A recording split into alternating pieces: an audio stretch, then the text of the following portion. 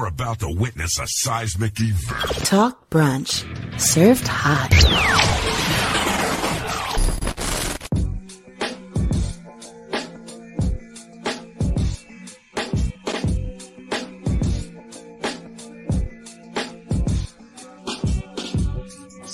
Talk Brunch live. And wow, we're here, ladies and gentlemen, Sunday night, September 5th, going into September 6th. This is the AEW All Out 2021 post show. And what a post show it is. This is also serving as episode 479 of Talk Brunch. So, there you go. Rick Darry here, aka Captain Brunch, being joined by my co-host as always, Mr. Destin Soul Glow Frazier. Windy City, what's happening? Oh yeah, a lot's happening. I guess I yield, good sir. Wow, what can I say? And I swear to God, Chicago might be my new favorite wrestling town. Today was one of the best days ever. Man, not even gonna lie. Who you telling? Today was like one of the best days of my wrestling life. I'm not gonna even deny that. It's hard to not like wrestling when stuff like that happens.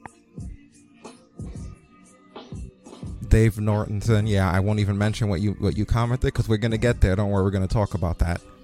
Hold on, I know it's tough. Just hold on. And Quest Thompson, AEW pulled their meat out and was like, "What's good?" Motherfuckers whipped it out, slapped it on the table, and dared somebody to say something. Your minds are blown, huh? Your minds are blown. You know what I love so much? We knew certain things were going to happen, and he still said, "Watch this, we got one more for you." I'm not gonna lie, I sat there at a certain point toward the end of the going. Every time I wanted to say something, I just went, "Wow." Right? Like, wow. I just couldn't. It was just like, that's all that I could say. And yes, Spartan Jesus says, I love this show. It was phenomenal in my opinion. Cool Eyes, thank you for the host, sir. Appreciate you for the host. Oh man, we're gonna have fun tonight, guys. We're gonna have to talk about what this means, what we saw, what happened. Did the Chicago crowd right tonight? Like, ain't nobody going home sad after this shit. No, not at all. They did above and beyond any expectations that I could have ever possibly imagined happening. That being said, so also shout out. I'm just trying to gather myself, but yeah, shout out to everyone across all of our platforms, our various podcast platforms. I know a lot of you are going to be hearing this tomorrow. You're going to be listening to this on your way to work and stuff like that. Across Spotify and iTunes, or as they call it now, Apple Podcasts, Google Podcasts, SoundCloud, Stitcher, Podcast Addict, my favorite. Podcast Addict, or just go to talkbrunch.com for all of the links on most of them. Wow, so I guess we're going to handle it like a regular post show. It doesn't feel like a regular post show in a lot of ways. This was definitely special. But as you guys know, this was a big one. We always start by the lead-in, which was the Go Home Show, AEW Dynamite episode 100. And talk about anything that was relevant in regards to that. I'll probably streamline that a little bit today, and you can probably help me. I'm looking at the card here to see if there's anything that we really need to talk about. I will say, opening the show with the tag team match of FTR's Cash Wheeler and Dax Hardwood being accompanied by Tully Blanchard against the Inner Circle's Ortiz and Santana was a great opening to the show. I noticed that it seems like everyone's coming more correct in all of the shows. Not as CM Punk is back.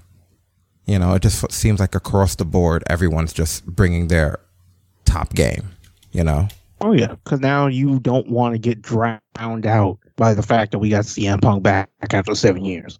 Yeah. So you have to go hard. All the comedic, cartoony shit seems to have stopped happening, you know? And that's really what matters. You know, we started to get like a stronger, more streamlined, excellent show. You know what? Let me bring up Dynamite here. Look at me. I'm on stuff. They haven't.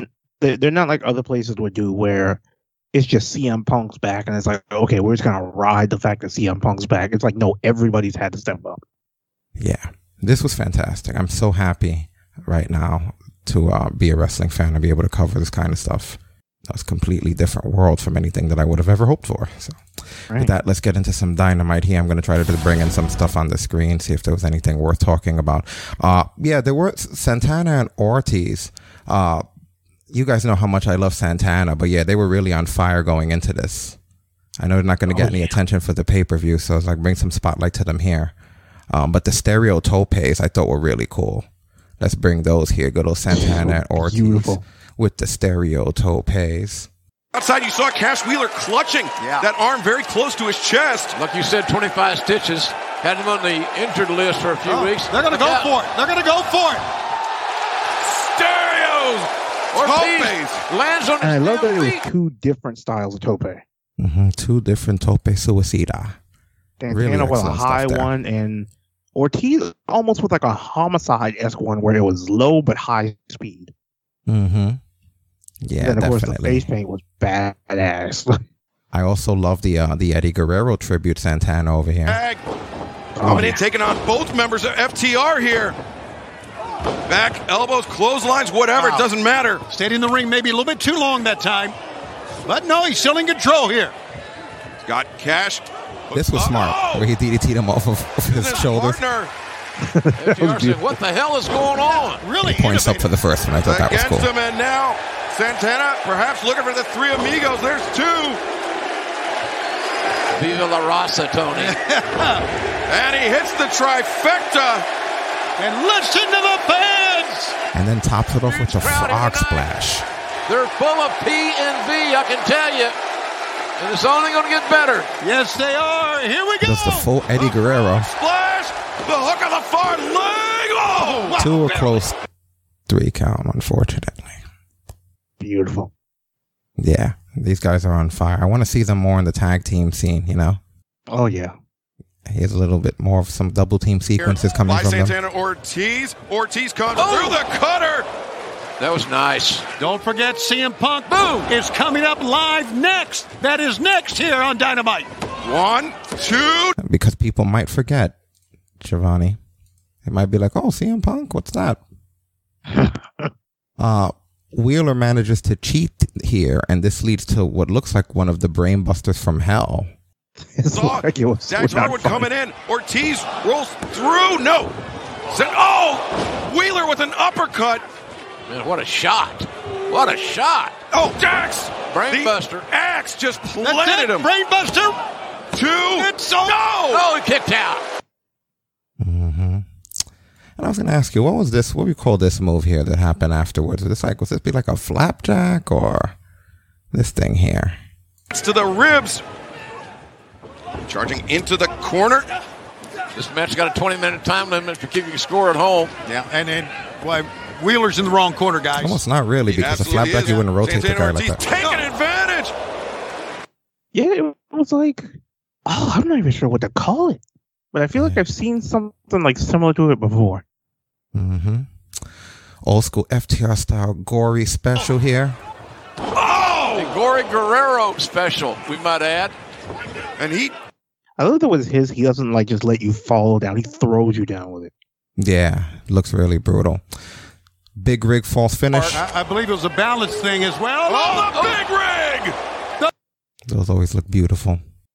And then the sequence, I believe, was the ending sequence here, which I will take you through. Just trying to rush through some of the weeklies. Kind of everybody's excited about the pay-per-view. But essentially what you got here, Santana with the cutter, Ortiz with the lung blower. Santana then super kicks into that flapjack style-esque move. The You'll see. lung blower. Boom. Thrust kick. What combination offense by Santana Ortiz. It shows you what kind of tough man. Wheeler flattened again. The deep hook. And That's why I asked what it was, because they finished with it. But yeah, that's the finish to that match. Really good match, though. Oh, yeah. Really, amazing really good match. match. Like, these teams mesh so well together. You think they've been fighting each other for years. Yeah, very cool stuff here. Really enjoyed it. This surprised me. This is one of those things where I went, ooh. I guess it's inevitable that it would happen, but I just didn't think that it would happen like at that moment. Because like I was still feeling the whole CM Punk energy during this promo. And literally, that's the first time since probably being a child that something's happened that's made me go, ooh. He's giving a promo, and I was thinking about all the CM Punk shit happening, and then of all people, man, of all people, down that aisle, I'm gonna give you guys the bet. Daniel, what's this all about? Daniel Garcia and two. When that happened, right? That's how little on my tier of people I think of these guys. No offense to them, but just when I think in the hierarchy of who's in here, that the way he reacts here, my first instinct was a crazy fan. Because it didn't even occur to me that someone who's in the locker room would have the balls during the Darby Allin feud to be out there. So honestly, with the way his mannerism was, with the way he turned and with the way they were getting in, it took me a minute to realize it was the angle. Just because if my first thought would have been a fan, they couldn't possibly jump him here, but they did. Oh my God. Look at how he turns. Tell me you don't think fan when you first see that. If you wouldn't have known better. I don't know if they did that on purpose, but I'm going to give you guys the bet. Daniel I just remember thinking, oh shit. 2.0. They threatened He's a fan. But no, it's these guys. It's almost a fan. You know what it was? What threw me off is once I saw who it was, I was like, oh shit, 2.0 Ever Rise. But the way he ran, I thought fan. Like I said, almost a fan. And then I said who it was, and I saw who it was, and I was like, oh, okay. Unbelievable. He did the fan run. Like yeah, he slid in like the fan, right? The way they kind of like fucking. No, I'm talking about Punk. Oh yeah, like if he's going to tackle someone from a fan thing happening. See, that's what made me think fan. But then I saw the two guys, and I was like, oh, okay, 2.0 Ever Rise. Okay, I see it. But like when he first ran in, until it happened, I was like, wait a minute, they're going to show the fan. Yeah. And then he gets a save. He did that run that wrestlers do when the fan's about to jump in. Mm-hmm. And then after that, he gets a save. But Darby and Sting.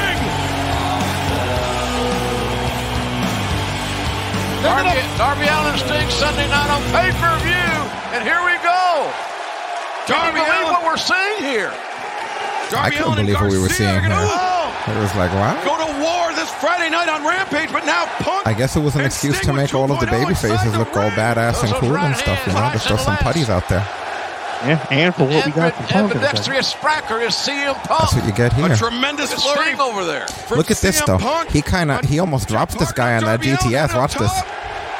Take a look at this. Oh, see that shit? He recalibrates himself, though. I give him credit. The Coffin drop, Scorpion Death drop, and now look at this, CM Punk. Good night. GTS. Go to sleep. If he would have dropped him, that would have been another move he discovered. All this information. His biggest adversary. The GTA, go to heaven. Yeah, look at that. That's the money shot right there, right? That is beautiful. That's like one of those things you don't really see very often. They're signed to go one-on-one at the pay-per-view on Sunday and All Out.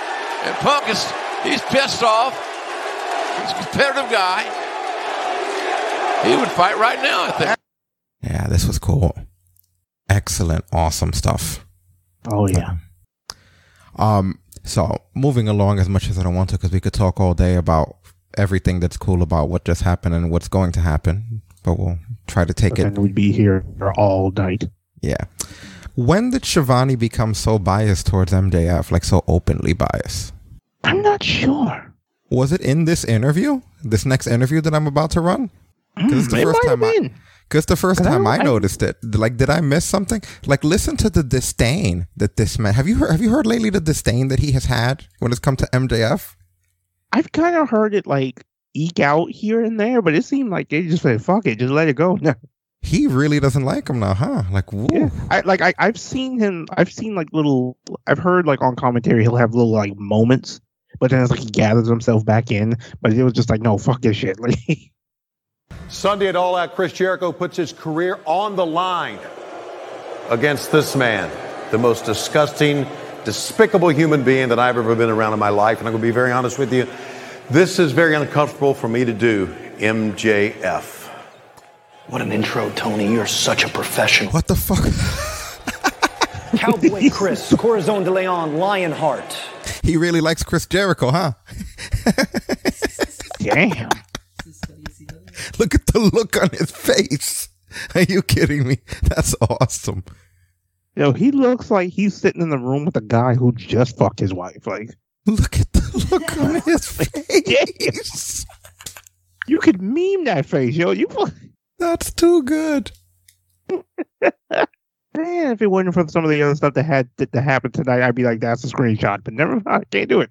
I can't even decide at this point. There's so much stuff. The man of 1004 holds the sexy beast, the Ayatollah of rock and rolla, the best in the world at what you do, the GOAT, the Painmaker, the Champion, the Demo God, Chris Jericho. 4 decades. 4. Thank you. Please.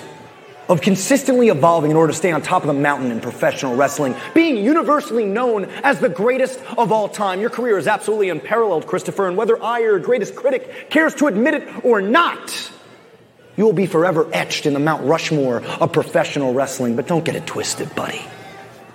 By the time my career's all said and done, I'll be taking your place. And Oh, yeah, he's easy to hate. Gotta give him credit. Yeah. He's very good at making you hate him. Oh, yeah, but Tony just wasn't having it. Like, I don't know what the hell that was about. Tony look like he so did not want to be. Oh, so next we had Jack Evans against Orange Cassidy. I don't know if we really need to run any clips in regards to that. Finished with Cassidy winning with an inside cradle. Yeah. It was kind of what you would expect about a match from these two. Yeah, really. Afterwards, the Hardy family office. Yeah, I guess I could go to that. Why don't we skip to the Hardy family office doing what they do and jumping them? And then for some reason, the Jurassic Express, not the best friends, coming out for the save, which seems to be a habit with this lately. Is he good Jurassic Express now? Or Cassidy doesn't have best friends anymore? He looks everywhere he pulls up. There's a member of. But look at this, Jungle Boy! The cavalry has arrived. Luchasaurus slides in. And Marco's stunt. Jungle Boy and Luchasaurus will be part of our big 8-man tag team main event here tonight. But they could not stand by. Lately, whenever they've needed a save, the best friends were there. They were the best Chuck friends Taylor and were too high. Okay, I hope that's not the actual angle, but yeah, maybe that they could incorporate that into what's going on here. That'd be some shit. But yeah, so the best friends are. That'd be great. You could actually pull it off. Trent found Sue's stash. It's that the Jungle people have less clothes to put on to run out there. So they're going to be straight out. These guys are going to put their sneakers on, their jeans and shit that have like a belt. This motherfucker puts on like a loincloth and it's all good to go. You know? Fucking boots got Velcro on him and shit. So we're just, all right, let's do it. He's ready to roll. So that's what the thing is. Maybe they all need to become Jungle. That'll be the whole gimmick. Everyone's becoming Jungle. It'll be like back in the day when people would pick the Spartan girl in Halo and they did it because she had like a slightly smaller hitbox. Kind of like, all right, we're all going to just be Jungle because whenever we need to do a run-in. Oh my God. Whenever we need to do a run-in, we all have loincloths. Bring that memory up for me again. Fuck you. Like I said, we did it because whenever we need to do a run-in, now all we need to do is all put on our loincloth. So we're all Jungle now. No heels will ever get us. So we're the first ones out the door. We don't got to cut our hair. We don't got to put on pants. Oh. Hitbox is smaller too. Don't go after the Jungle people. They'll fuck you up. They're quick out the door. When you really think about it, it's true. This isn't like a work. This is a fucking shoot. And when I look back now, with all the AEW I watch, they are fast. They're so fast, they don't even think about who they're saving. Like, they save everybody. It's like somebody's in trouble. Fuck it. You just hear them, there's running out there, loincloth already on. They could save people from other stables and angles because they don't have to get dressed. It's brilliant. And Orange Cassidy gets jumped a lot because he's smug, so they're constantly running out. Because lately, and it was Stasis who started pointing out, she was like, wait a minute, how come it's this guys and not the best friends? And then it happened again another time. She was like, look, it's the Jungle guys again and not the best friends. And it was like, yeah, where the hell are the best friends? AEW might be the only company that has designated run-in guys. And not to jump too far ahead to tonight, but I know I'll forget, a similar situation happens and it's the fucking Jungle guys are not the best friend. And this time it was a little cryptic because I think it was JR in commentary who says sometimes he said it's good to have friends even if they're not best friends. And it was like, wait, am I catching on to this? What is going on here? Like, I'm not the only one who doesn't know. They be saying slick shit on commentary because I don't know why you pay attention. Hey, best friend, stay dressed. Or dress less, one or the other. One or the other, exactly. Yeah, otherwise the guy's going to be join the Jungle guys. Motherfucker's going to be fucking Mango Cassidy. Or just stay like that. That would make it even more interesting. Oh my God, right. It'd be one of those things like when Owen Hart joined the Nation, where it's just like, yeah, all right. I'll go with it. Like, it's just okay. Let's just see where this goes. Don't have much of a choice now. Oh boy. Anyway, what else do we have? Brian Cage against Powerhouse Hobbs. Finish to this was they wound up knocking out Cage with the FTW championship. I don't know why I find that so funny. Let me go to when it happens though. You know, it's so funny because he's held that belt since he and Taz joined up, and it's just funny that he gets beat with that belt. I don't like this. Hobbs, you got to get out of this. No. And Hook grabbing the attention of Rick Knox. Hoisting that 270-pound man up. Wait a minute. Oh, but look at this. The FTW championship. This is I like that for a finish because I didn't know. I didn't know what should happen here. You know. Oh, it was a home run. Oh, baby. Like I really didn't know what was happening. Yeah, like I like that finish just because I didn't know. Like when the match was happening, I was like, so is someone getting a push out of this whole thing? Because it's just like it just seems to be the same. But yeah, I guess that's what you would have to do for now. Yeah, you know, because I mean, the feud is obviously going to keep going, so makes it's an easy way to kind of keep things rolling. So. Yeah, I definitely like that. During commercial break, I like JR's slick way of telling Taz that maybe your son should cut his hair. I'm going to put that up for a minute. Off his feet. And, massive shot in the corner. And you see Cage just wilting. You know, Taz, I think your son would look pretty cool with a haircut like yours. Yeah. Well, can he talk his mother into that deal? I doubt it. The thing with him, he don't listen to me or his mom, so he's kind of on his own. But, yeah, his hair's out there. But, you know, I'm sure some people dig it. Brian Cage elevated up over Will Hobbs and he hit up the Gamengiri, went for the German suplex. But I always love when Taz does a fight laughter on commentary. I don't know why it always kills me, but every time it fucking makes me laugh. Yeah, that was awesome. His hair. It's like some people like it, though. Not everybody's cup of tea, but some people like it. So the other thing that comes is no BS. Did you get that joke with Big Show? You know, I always kind of figured it was just like no Big Show. Yeah, that's what I figured. Yeah, no BS I figured that no from the Big Show. I was like, yeah, we never talked about it on here, but I just wanted to mention that I like that. But yeah, Big Show shows up for the Jobber Rotos and his goons. Wait a minute.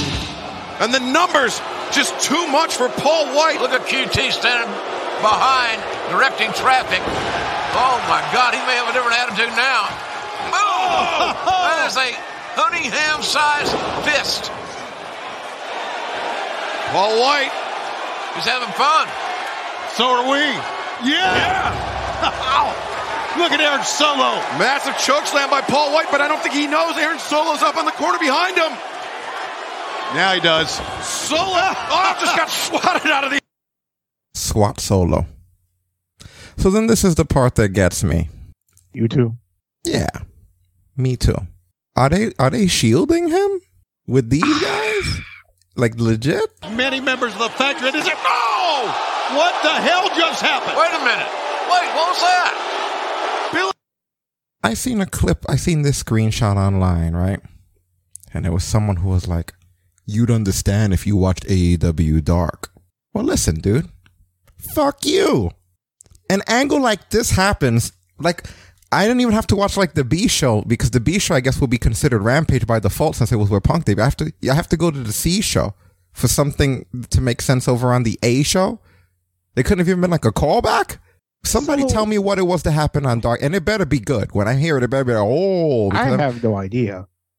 But here's the thing, like, I know on Dark they sometimes have their old things where like certain storylines will kind of either carry over, or like they showed the women's battle royale tonight, they'll acknowledge certain feuds, but stuff like heel turns, you don't just pull that on Dynamite knowing I'm not going to see this fucker on Dynamite or the pay-per-view knowing I'm not going to see this fucker there. And I don't think that there'd be enough context on Dark to make me care about Billy Gunn turning heel. I don't feel like I would go and watch it and be like, oh, it all came full circle. Like, all right, Billy Gunn turns heel. That's like those people who are like, you're watching like a movie or TV show, and like you'd have to read the book to understand. It's like, no. I fucking hate. It's their job to make the shit understandable to me, comprehensible to me. And if I happen to be someone who read it, I'm going to pick out the parts that they didn't. It's not that I should have to. If that's the case, then I could just throw the original context out. So why am I watching this? But no, I disagree with that as far as... and I don't believe that person. I'm not even taking him at face value. I don't think there's anything. What, did he say something smug to him in the locker room? Right. I doubt anything would have happened because they would have put... If anything on commentary, they at least would have mentioned maybe that something was building or something like that. Really good. I've seen a shot to the spine of Paul White. I think he was maybe going for that hip. Big Show's got a surgically repaired hip. He can't even get up after that. Tony, you're right. It was QT gun. What the? I hate to see this. No, he can't. He can go. Look. Diamond cutter on him. What he's going to be at All Out coming up on Sunday. All right, I'm going to be back. One of my favorite parts, though, let me see if I can get when it shows up here. I hate to see. What do you... Star. Big news is... Here for AEW, okay? Maybe just... I can't find it. Here for AEW. Like when they leave the ring. Is it right around here that they leave the ring? We will have all of that and so much more after this short break. Yeah, I guess not. There's a part where they were like, oh, Billy and his scumbag sons or something like that. I was like, they hadn't done anything really. They were just there. You know, like is it something like that? But Billy Gunn heel turn, boo. It was an homage. It was an homage to like every one of fucking Big Show's irrelevant heel turns in WWE. Thunder Rosa gets jumped and it looks like shit. Yeah. Just figured I will point that out to you. Here's the shit. Well, if I'm gonna go down, I'm gonna go down swinging.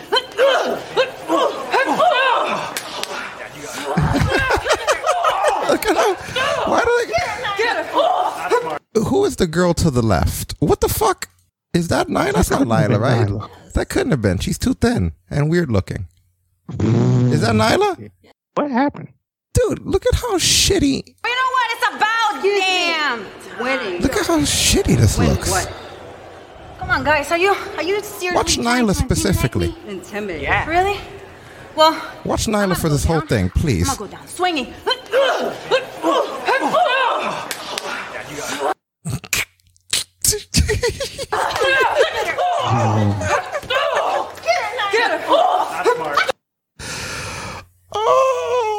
Oh, it hurts. Why everything Nyla do? You know, it's funny. I love how you say it hurts. Everything Nyla threw looked like it didn't. And that's what the other girl who sucks too. It's like there's nothing but like a big bag of suckage there, right? Man. I mean, Jade's usually been decent up until now. I think it might have been just some of the Nyla shit rubbing off on her. But yeah, this was moving on. 8-man tag team match: the Elite Stock Gallows, Carl Anderson, Matt and Nick Jackson with Brandon Cutler against Jurassic Express, Jungle Boy, Luchasaurus, and Orange Cassidy. No, I'm kidding. And the Lucha Brothers, Pentel, Cero Miedo, and Rey Fenix with Alex Abrahantes and Marco Stunt.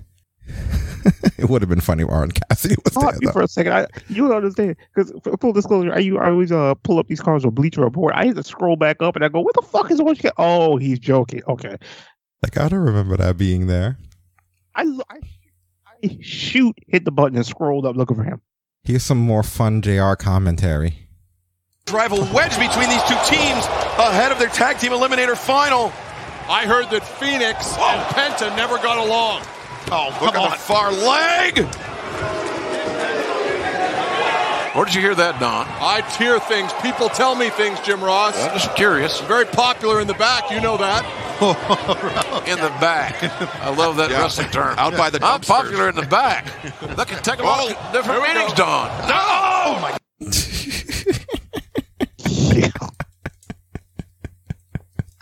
Oh, I love the freedom they give him on commentary. He just says what the fuck ever's on his mind. What is during the commercial? That they probably don't care that much.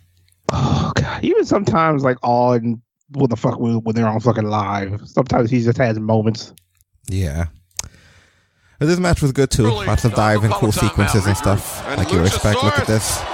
Stops Nick Jackson and sent him out to the outside. I'm not sure who the hell got the worst of that deal. Directing Jungle Boy to hit the ropes. And Jungle Boy off the back of Luchasaurus with a tornado. Machine Gun Anderson just walked right into the grip of the dinosaur. Oh! Man, what a hard choke slam. Moonsault press. Look at that proper standing moonsault too. Oh! Nice. Yeah, that was Dynamite in a nutshell for you. Let me look over the Rampage card. Anything we really cared about? You had Malachi Black against Lee Johnson. You already know how. That baby. He killed him. Let me bring up Rampage in case there's anything that we gotta bring onto the feed here. All right, so yeah, he actually offers him the chair just to kill him. I kind of like how he did that though, because you can see him. You can see like that poor kid got the shit kicked out of him so bad he couldn't even pick the chair up, and he's like, "All right, cool, bye." At least you get a crazy Lee Johnson tope here, I guess. Lee Johnson, and now gotta be careful. He's got Malachi Black on the floor. Wow! He could have died. Yeah. Like Taz pointed out, look at his ankle. He could have broke his ankle on that. He almost TKO He was getting Ryan his himself. crap kicked out of him, Taz. He's finally showing some offense. You better keep it up. Be real, Chris. There you go. Being real. Beautiful. Gonna let you look here. Watch this. Johnson, and now he's got Malachi Black on the floor. Look at his feet, right? Look at his left leg. He could have broke his ankle right there. Oh yeah, that could have ended really bad. It's probably hard for you to see on this feed. But yeah, he could have fucked himself up really badly. If you look at the way he was landing there. Very dangerous. Oh, Cena. Man, wow. He's lucky. Very, very lucky. Yeah. You get a really cool Eddie Kingston promo against Miro. Fucking Eddie Kingston strikes again. Let's jump ahead a little bit past all of this. Thank you, but let me handle my business. First, God's favorite champion. Bullshit. Your God's not real to me, so I don't care what you say. But let's say your God's real. Let's just say he is. Your God sent me here to punish you, because you're the sinner. You're the one that's wrong. If you didn't sin, your ugly ass God would not have brought me here. And your stupid God, I said it. Your stupid God would not let me know the chink in your armor. Every move I do, Exploder, Saito, Stretch Plum, and the wonderful DDT is your weakness. You're talking about weaknesses, but you're talking from so far away. But I tell you, you step one more foot in closer to here, you're not going to make it to All Out because you're going to get redeemed tonight, Eddie. He called his God stupid. Line of the fucking show. He called which one? The one that wanted to be in the t-shirt tonight. What was the t-shirt? I must have missed it. Redeem these nuts. Yes, you just reminded me. Well, Eddie Kingston is not one to ever back down from a fight. And then he slides in the ring and attacks. Redeemer! My man! Redeem these nuts! I didn't realize he wanted us a shirt tonight. Wow. He turned into a shirt almost immediately. Style right there. Smart by the TNT champ. Very smart. Get your butt out of Dodge. He knows he's got the match booked. He's not. That's amazing. Like AEW that night made a t-shirt. Jamie Hayter and Rebel with Britt Baker against Chris Statlander. There was only like one Statlander spot I really wanted to look at here, I guess. Which I'll jump to really quick. Yeah, well, nice. Not liking that. Picking her straight up into that corner. And that's the core strength of Statlander, bringing Rebel up onto the shoulders. And Jamie, look at this. Oh, my God. God. Talk about strength. What the hell? Oh, my goodness. Incredible. Crazy ass Statlander. She's becoming a powerhouse of this company, right? Like when she caught her, I didn't know what the fuck she was going to do. I'm like, where is this even going? Main event of Darby Allin with Sting against Daniel Garcia with Jeff Parker and Matt Lee. And a couple things about this match was the Darby dive. And I know you guys are used to Darby diving, but this one's really, really bad. Let me get this up here really quick. Just a little before here. Yeah, look at this dive this kid does. It's an 100% effort. Daniel Garcia gets... Oh! God. Yeah, oh my God! We might not going. We might not make it to practically lands on his head, man. Yeah, you might be right. Kid. He whacked Be his head on careful that there. concrete floor. He's reckless. He's just a straight daredevil. Yeah, you're damn right. I love how CM Punk reacted to seeing the code red. Did you see that part? Yeah. Like, that was awesome. Shot. See, that's what happens. You take your eye off the ball.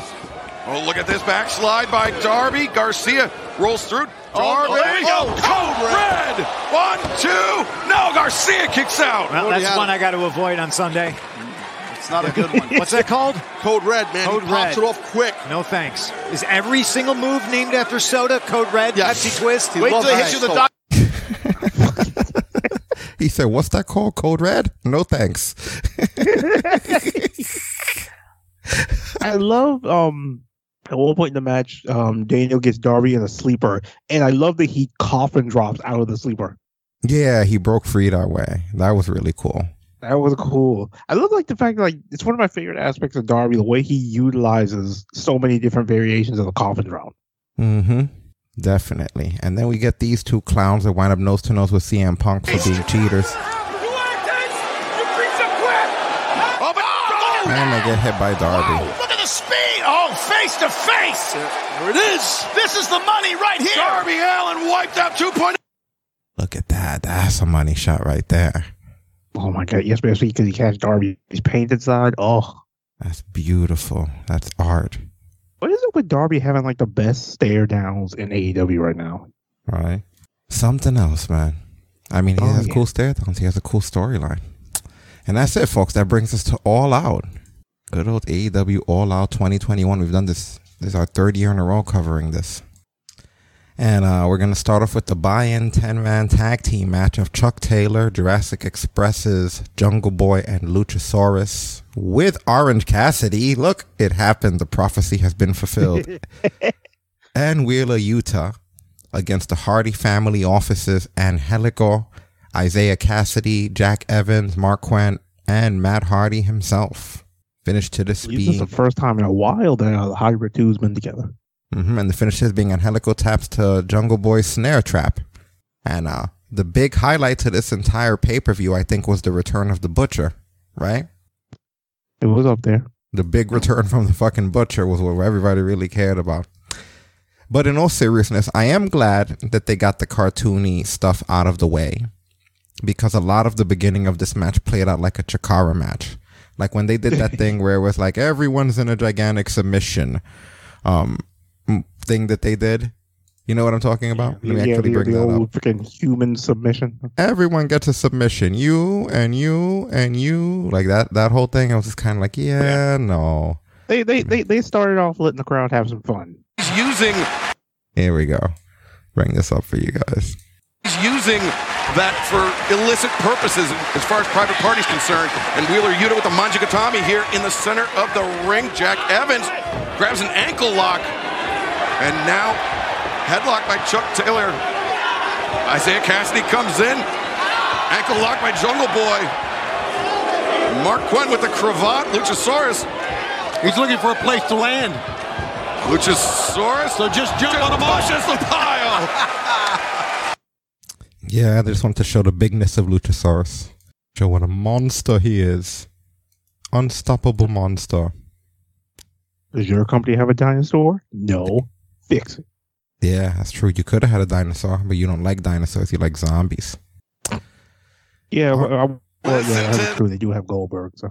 That's true. Orange Cassidy looking good as always here. There's no sequence for you guys. Just simply sticking his hands in his pocket, and the fans love it. Wild swings by Angelico. The step up Hurricane Rana by Orange Cassidy with the hands in the pockets. Look at Private Party. How do you prepare for somebody like Orange Cassidy? So unorthodox. No way to prepare for him at all, Excalibur. No. Yeah, how do you prepare for casual? Right. There's a question no one's ever asked before. When you really think about it, that's like a legitimate question. Yeah, how does one prepare for casual? Does a Hurricane with his hands in his pockets? Like, yeah. I don't care what you got to say about Orange Cassidy. That's fucking impressive. Yeah, and then Jungle Boy and Jack Evans get to play that game that people play when they go on spring break in the pool. What's that thing called? Except there's no pool here. And look at this, Angelico with his own partner on his shoulders. Oh, I think somebody's a little bit taller now. Oh, chicken. Yeah, there you go. Got a game of chicken. They even said it. It's like being in the pool.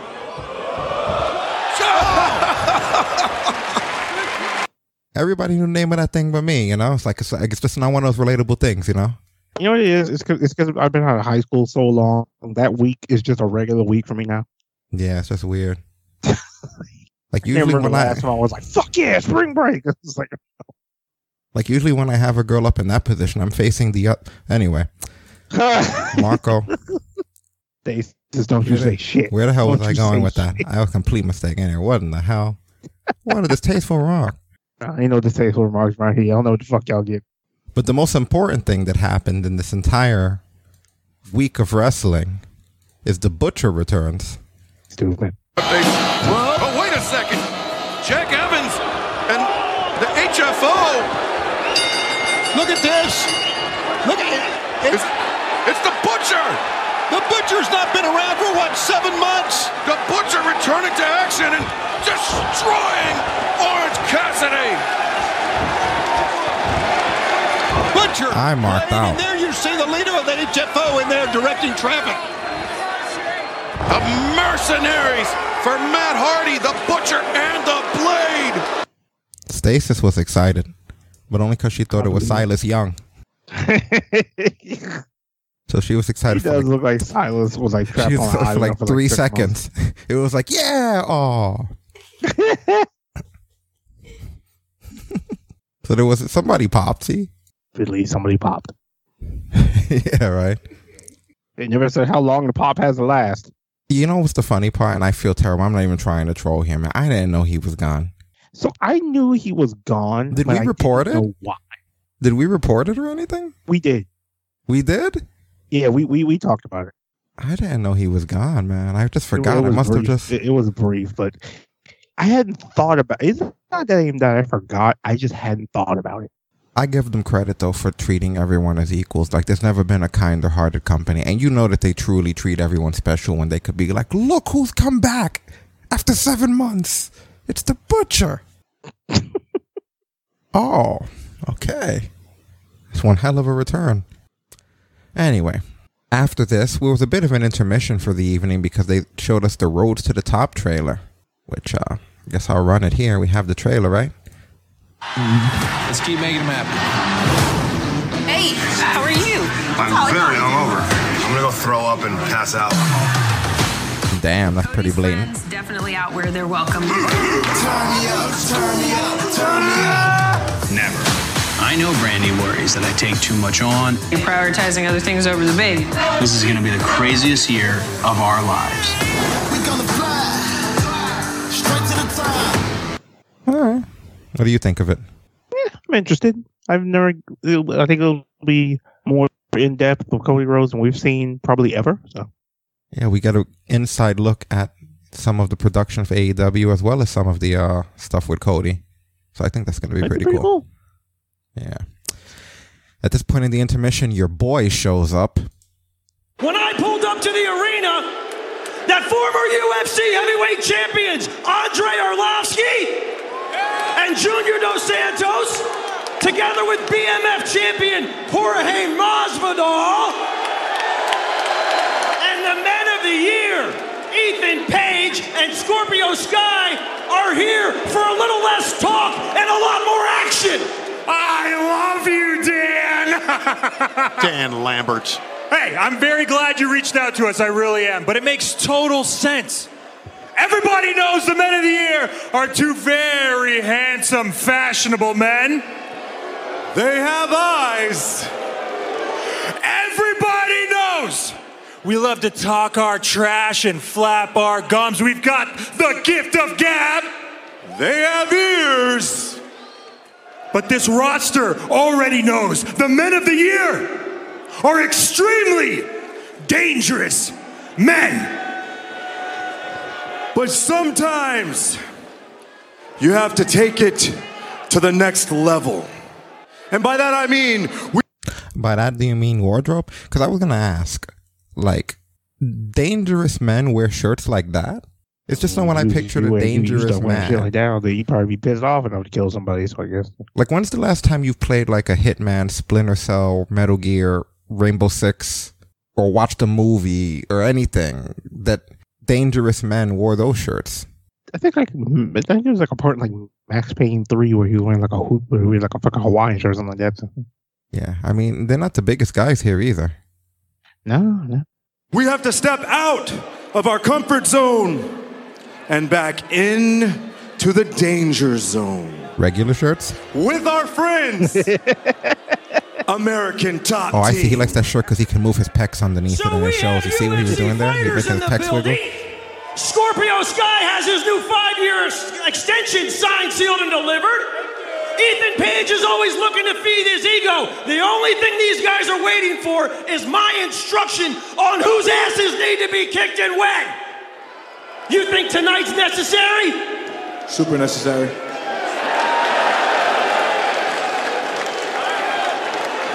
All I'm saying is if I can just get Jorge Masvidal to just Ben Askren one person, I'll be satisfied. Like, I don't care what happens. Just give me that just once.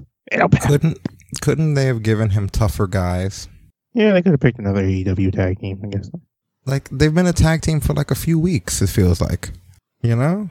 Well, I guess certainly. I guess they're the only tag team that kind of use the dick at this point. They use the exposure. You see, if he comes to New York, he could get his ass kicked with that shirt or a date. Wow. Which one's worse? That's the question.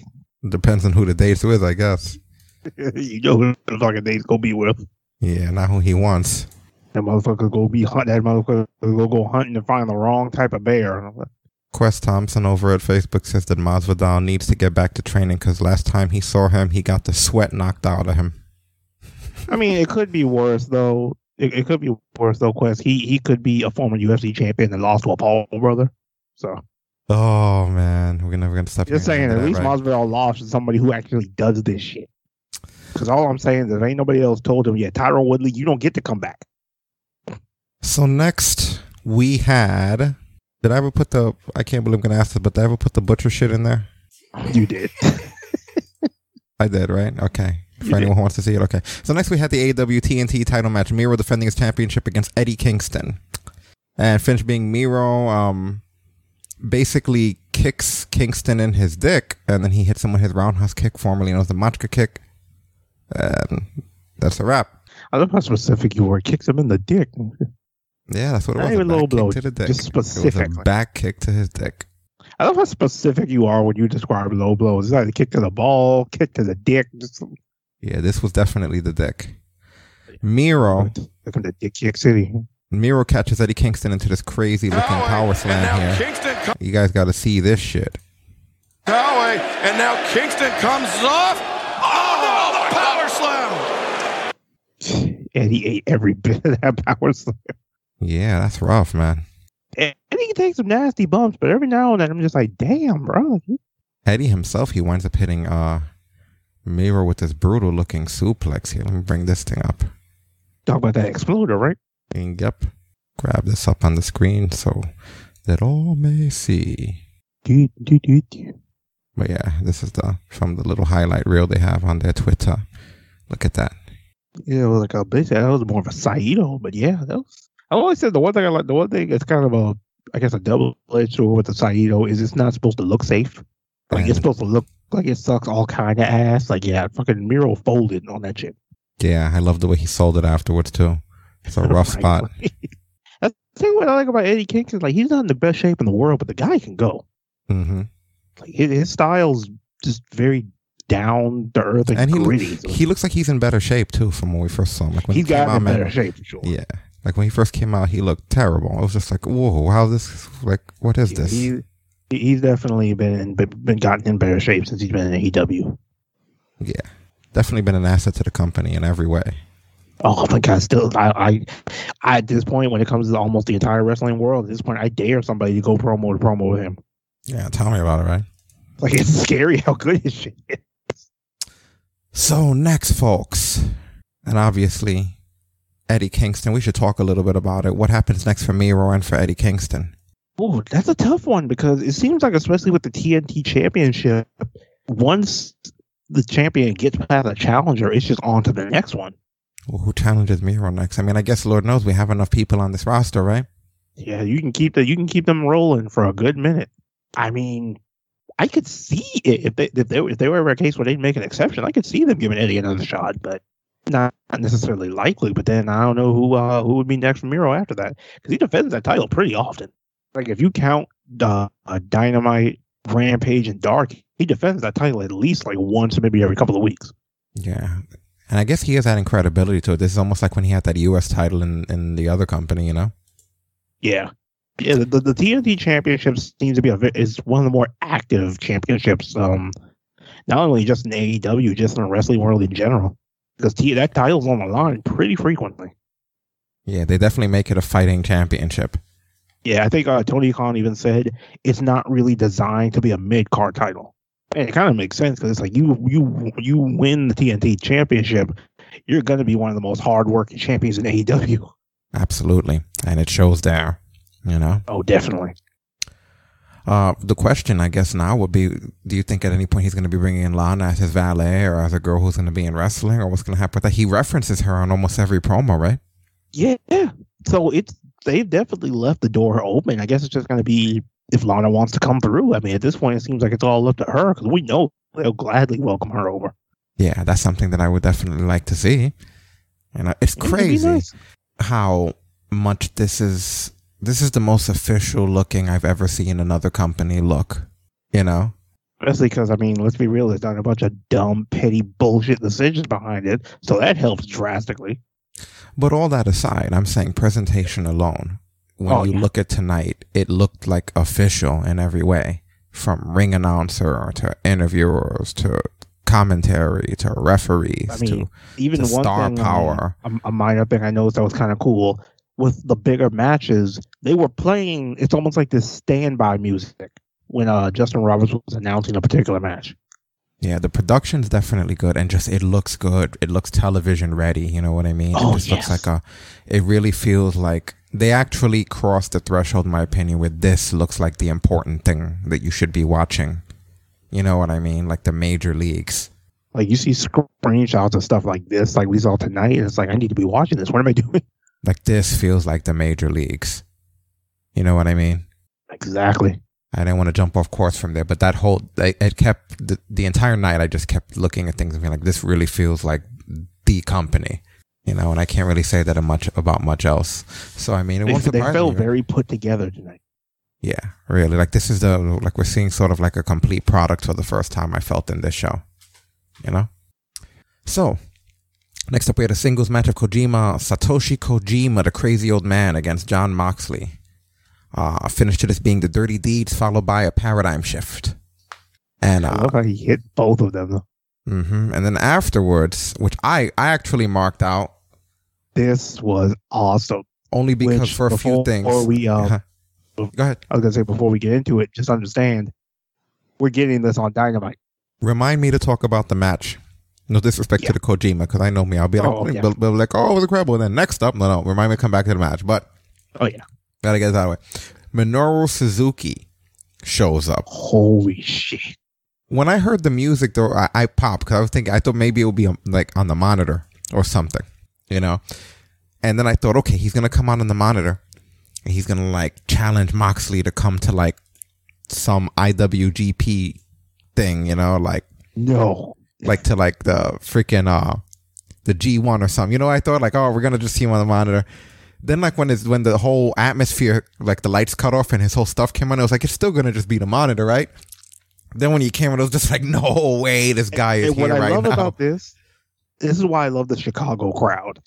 If there was ever a crowd to make it very clear, and they even pointed out when something happened later in the night, that's a crowd you can tell when somebody really showed up. Yeah, man. Because they all... Oh, my God! Minoru Suzuki! There is no meaner, nastier, dangerous human being walking this earth as far as I know than Minoru Suzuki. Crazy, right? Yo, I don't care what anybody says. Even at Suzuki's age, that's a scary motherfucker to see walking out of that tunnel. Mm-hmm. And they announced later on in the night, at this coming Dynamite, we get Suzuki versus Moxley. Yeah, but before that even happens, when he gets in the ring with him, they have a bit of a striking contest, but it doesn't end well for Moxley at all. This match, Suzuki! Pile driver! Evil works. I'm seeing I like all that kinds he held him up there for a second. He Yeah, just looked at the crowd. Yeah, I'm seeing all kinds of stuff that I didn't think I would see all in one place. Right. And see, this is kind of what it was kind of painfully obvious, so I can't even say I called it. But once that Forbidden Door opened, now the bigger names are starting to show. Yeah. Absolutely. That's what I'm super excited for. And to think he's just going to be on Dynamite. Like, we couldn't have stuff like this in other companies with just somebody like that from New Japan that comes in, has a good match just on a regular TV show on the weeklies. Right. That's gonna be an awesome match. That is super, super exciting. And it's like there was no like warning to it or anything. It's just bang, Suzuki shows up. Exactly. Okay, so. But definitely the match between Mox and Kojima. Jon Moxley with the crazy suicide dive. Because it wouldn't be Mox if he didn't hit one. He also held the All Asia Tag Team titles in All Japan Pro Wrestling as well as the IWGP Tag Team Championship. Well, the former NWA champion as well just got put down on the concrete. Well, he damn sure did, Jim. Right. He damn sure did. Yeah, this match was brutal. Kojima looked really good out there. There was a lot of nasty spots between the two of them. Hard hitting, good psychology. They even go as far as mouth. Yeah, speaking of mouth, they even go as far as freaking biting each other during this, which I'll bring up on the screen here. Moxley biting the face of Kojima. But Kojima returning fire on the top rope. I've heard eye for an eye. This is a tooth for a tooth. Tooth for a tooth, right? Yeah, well, that is part of the saying, JR. That was the other part of it. You heard that because it was the part of the same thing. And Jon Mox with the nasty German suplex on Kojima. Even might go back and look at it and say, I should have made the cover quicker. Uh-oh, watch out. The elbow pad is off, and now here comes the lariat. The Koji lariat. No, German suplex. Oh, did you see that sickening impact on Kojima? Kojima folded up like an accordion there, his head being driven into the canvas. Excellent work by Jim Ross. See, when the wrestling's good, Jim Ross is good. Really good when it comes to that kind of stuff. Really good match, nice and brutal. I love seeing Moxley in action. And it's funny to me, I wanted to ask you this, though. Right now, Lance Archer is the IWGP United States champion, right? Actually, he is not. Who is? Hiroshi Tanahashi. Tanahashi beat him in Japan? Yep, Tanahashi beat him. Good. But what's the point of... I thought the whole reason these guys were coming here was for the IWGP title. It's like Mox lost it, and now they're still fighting him. Well, what it is that Mox is just calling them out. But Kojima called him out, didn't he? No, he called out Kojima. Okay, because kind of funny. They should have. Yeah, Mox has just started this trend of like just picking fights with the New Japan guys. So Archer was just a transitional champion, which I guess makes sense. Yeah. Womp womp.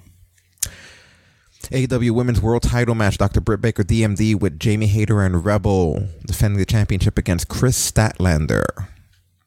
Finish being brutal as hell because this is the Pittsburgh Sunrise, not to be mistaken with the Panama Sunrise, into a curb stomp into the lockjaw. Sure, her ass wasn't getting back up. Really good match. What was what? And Stacey's mentioned, what was with Britt's face? Like, how come she had her face was almost the same color as the ring mat and as Sting's makeup? Like, the makeup people need to work on Britt a little bit better. She looked like an undead Britt.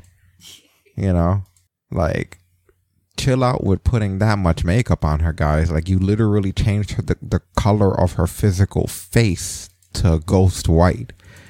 Dr. Britt. But you'll see here. But this is the battle of the boop, because this is countering the boop here. Dr. Britt Baker as part of the press conference. Oh, look at this, Britt looking for the lockjaw immediately. Statlander able to roll through. Well, she stuck that arm out, and Britt took advantage of it.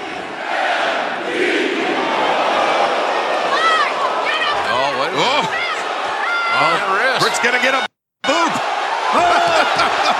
And the hammer throw into the rope shoulder tackle.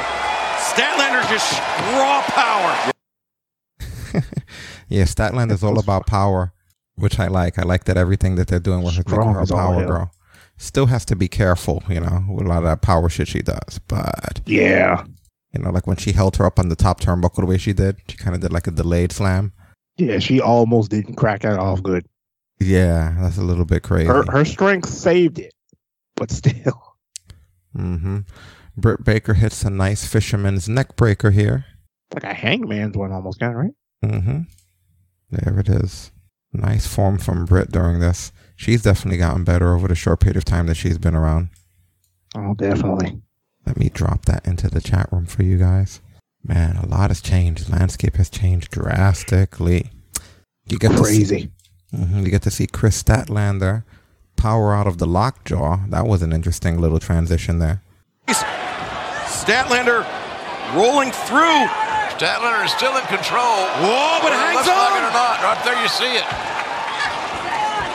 Britt trying to fight her way off here. But Statlander's got Britt. Bang! Oh, face first. That was pretty cool. It was almost like a Poison Alabama slam. It's just she didn't bring her from all the way up towards the back.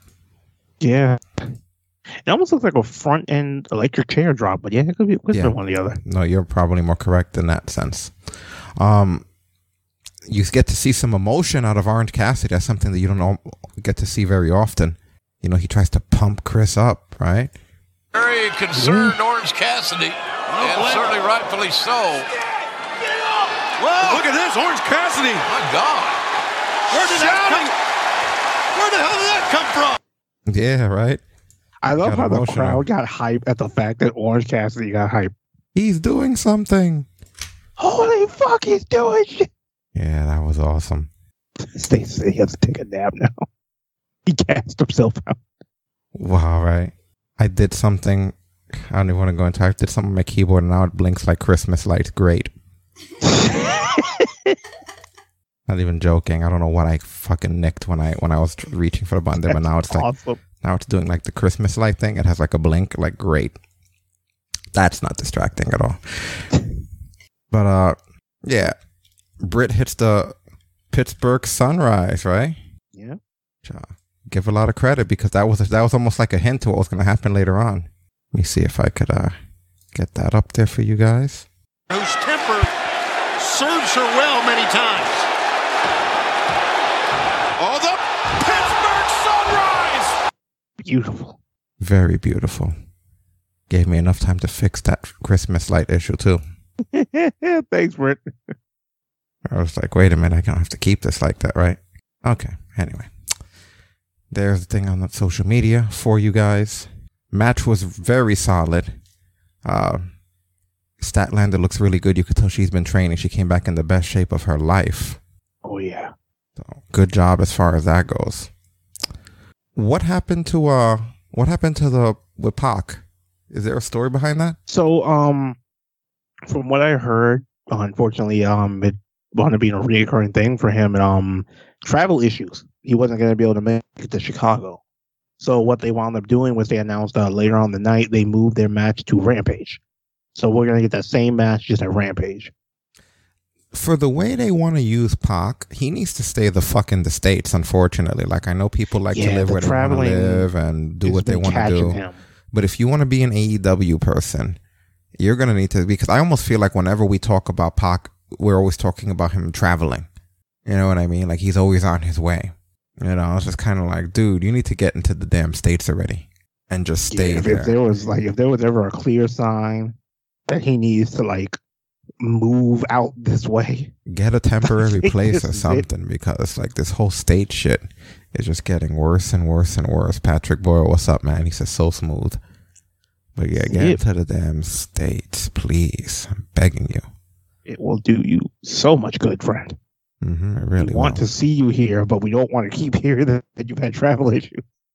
So conveniently, they already have that angle going where Andrade's people mess with people's flights and shit, right? So that's sort of what they're trying to use here to sort of play the angle off. Yeah, it worked. I mean, yeah, so that's what they had the little interview here Friday, for. Elite Idolo, your scheduled match against Pac here tonight at All Out, not going to be taking place because your opponent has travel problems. Well, you and your associates have caused this type of issue in the past with that triangle. Are you responsible for this as well? I am here to fight. Do you think I want to miss this big, amazing night? So, Jose, do you cancel the flight? Chavo, do you cancel the flight? What flight? Chavo, the flight, the Pac. Pac's flight? I don't know what you're talking about. Look, I don't even have American Airlines phone number. I mean, assuming that he's on American Airlines, okay? So, look, let's not focus on the small details. Oops. We know why Pac is not here. It's because he's scared. I know that, Andrade El Idolo knows that, and everybody at home knows that Pac is scared. The same thing happened with the Lucha Brothers. The poor little Lucha Brothers that missed their flight and missed their match. We have offered our management services. If they don't want to take it, that is on them. So, we don't cancel the flight. And this Friday, Andrade El Idolo versus the Little Pac at Rampage. That's right.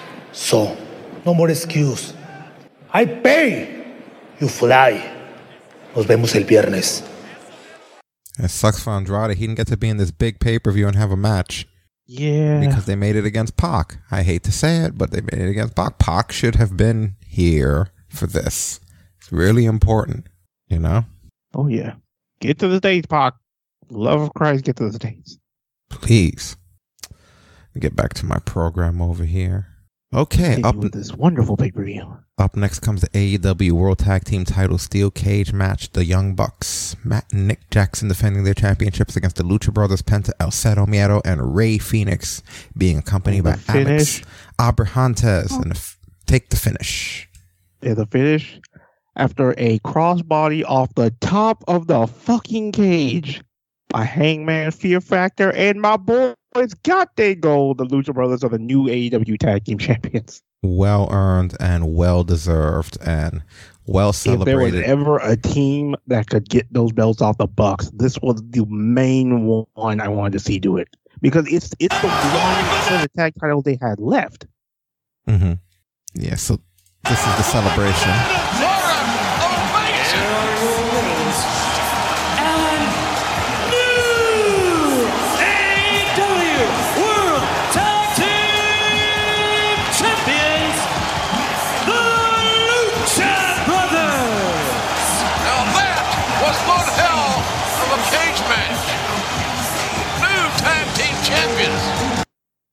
What the hell happened to Penta that he was so bloodied? It wasn't actually the spot with the tack boot, but at some point after they ripped the Lucha Brothers masks, yeah, both Penta and Fierce got opened up.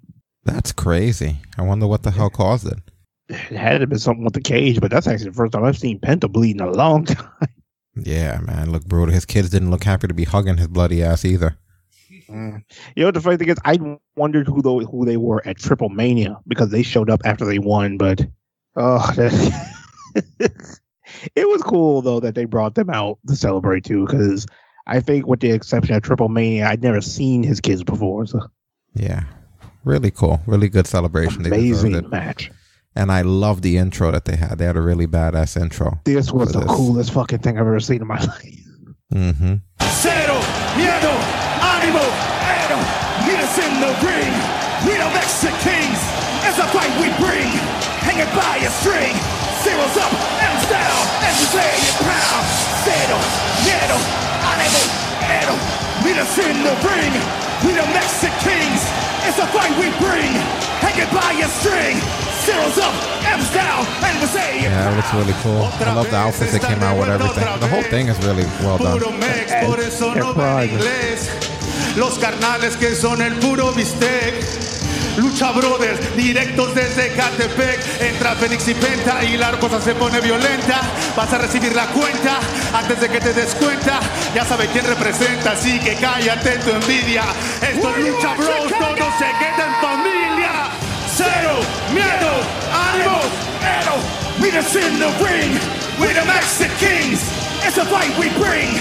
Hanging by a string, zeros up, M's down, and we say it proud. That is so cool. Cero, miedo, ánimo, ero, meet us in the ring. We're the Mexicans, it's a fight we bring. hanging by your string.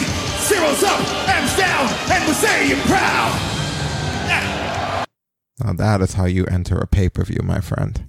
Oh, man, that was fucking awesome. That is like a 10 out of 10 intro. 10 out of 10. Good offense in this match. You know, a lot of the crazy stuff that you would expect, a lot of the sequences, the more bangs for your bucks, the indie takers, Meltzer drivers, all that other kind of shit that you'd like to see. Here's Pure fucking clown shoes, just madness. Here's a couple sequences they put up. The Young Bucks using the cage against the Lucha Bros here. Pop that up for you. Power bomb. Oh no! Into the steel cage. There you go. I thought he would powerbomb him on the canvas, but no. You're dead. Oh, the kick once again. Penta just trapped between the cage and the ring. Your team's looking great here, Don Callis. Yeah, they get a lot of heat there. Beat the shit out of him for a hot minute.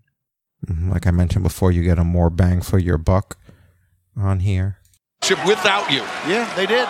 And they've never looked better than they do now. Look at this. More bang. That's it for your buck. What tandem offense. Yeah, everyone's looking good, you know. They brought their A game. They dressed for the part, you know. Oh, yeah. And it wouldn't be a Lucha Bros match without, of course, us bringing up some crazy Rey Fénix shit. Fucking fearless. Yeah, Fénix was on fire. Back elbow. Rey Fénix comes in. What the hell? What a counter. Fantastic. Rey Fénix is simply fantastic. Yeah, damn right, JR. Rey Fénix. Boom. Corkscrew kick. Yeah, I think that overall this was a much needed change. Is this the first time? It is the first time they've had it, right? Not this particular match, no. They've wrestled each other before. No, but I'm saying this is the first time that they've had the titles. Yeah, This is the Lucha Brothers' first AEW tag title run. Yeah, this was long overdue. They are the current AAA tag team champions right now, but yeah, they're. Yeah, I feel they were long overdue for it. If anyone besides the Bucks deserves it, it's the Lucha Bros, man. Oh, I couldn't have picked another team that would have beat them where it would have felt as right.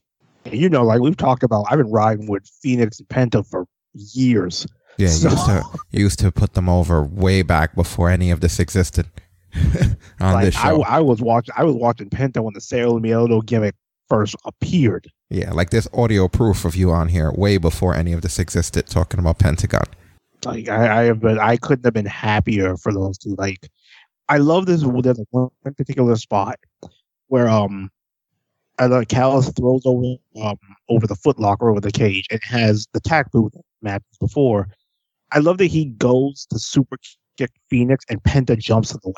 Yeah, that was crazy. Like I've never seen them do that before, so that was just such a cool moment. And that desperation, like I'll still take he'll take the bullet for his buddy. Exactly. Yeah, yeah. It was a two-way super kick party. Oh yeah, they kicked the shit out of them. I thought they had him with that BTE trigger. Yeah.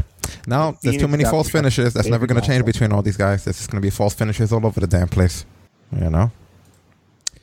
But still good. Still good stuff overall. No complaints. Oh, amazing match. Yeah. I'm going to try to struggle through this next one as best as I can. It is the Casino Battle Royale match with Emi Sakura, the Bunny, the Amante, Riho, Hikaru Shida, Rebel, Thunder Rosa, Nyla Rose, Penelope Ford, Kiera Hogan, Big Swole, Ty Conti, Jamie Hayter, Killian King, Layla Hirsch, Red Velvet, Anna Jay, Abaddon, Sky Blue, Jade Cargill, and of course, did I get everybody? I think I got everybody, right? Well, all of them? With the exception of the Joker. Oh, the Joker, Ruby Soho. There you go. That was the big mystery there. But I like the whole concept of the Joker card because they've kind of showed in these past Battle Royales when they've done it. There's no set place for the Joker to show up. It could show up at any point in the Battle Royale. Yeah. It was, but they put it at the end, didn't they? Yeah, this time, I think it's actually the first time the Joker's ever... No, because Brian Cage was the Joker, and he showed up at the end. Yeah, so it might only be the end, then. No, I mean, they've had times where the Joker shown up at the beginning. I think Leo Rush, who was the last one, he showed up in the middle. Yeah. Well, yep, this was at the end here, and as strange as it was, not that I'm against it, but I'm just surprised. The finish to this is... Ruby Soho going over. She battles Thunder Rosa on the apron, and then essentially what was known as the Riot Kick, I believe, is what she kicks off the apron with, right? Yeah. They did mention that I guess through her past in Shimmer, she was a big Chicago favorite. Yeah. Mm-hmm. So I guess for that particular crowd, it does make sense. Yeah. A match was what you would expect. I mean, the women's division needs work. There's no hiding that. The audience got hot when Nyla eliminated Shida because Shida was one of the favorites to win there. At one point, Thunder Rosa springboards off of Ruby to hit Nyla with a Hurricane Rana. I thought that really looked cool. That was dope because I didn't even see Rosa coming. I realized she was there when she was in the air. Yeah. Jade has a nasty pump handle. I really thought that looked really good. Yeah, that girl's pretty good. I don't know why she was hanging out with Nyla, but she's gotten really good. I don't think so. I just think she had a nasty pump handle. Is this it that they put up? Let me see if this is it. No, this is just her ugly ass press slam.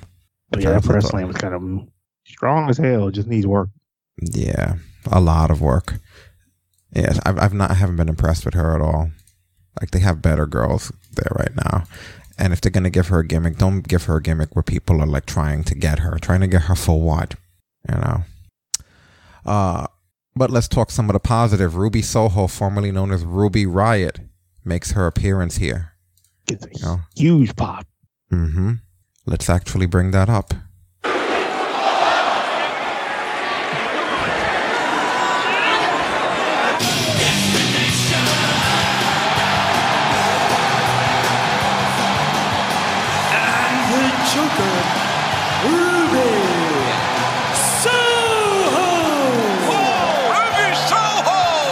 Looks good. Looks healthy. Happy. Ruby Soho. Healthy as in you can see the light in her eyes again. Not miserable. Destination is most certainly known. Good for that her. AEW flag. Proud. Good for her. You know, it's I almost just love how just because it's her and you know the type of music she's gonna have, the second music hit, everybody knew. Yeah, exactly. WWE did a big favor to this girl, freeing her from this nightmare. Exactly. Now she gets to be somewhere and matter and get to be as good as she can actually be. It's crazy, right? Yeah, like they did a really good job. This is a nice roster. Thanks, guys. Yeah. I mean, hey, Vince said he was going to hand them some more people, so keep handing them, Vince. We'll take them. Yeah, more for me. And then she wins the whole damn thing.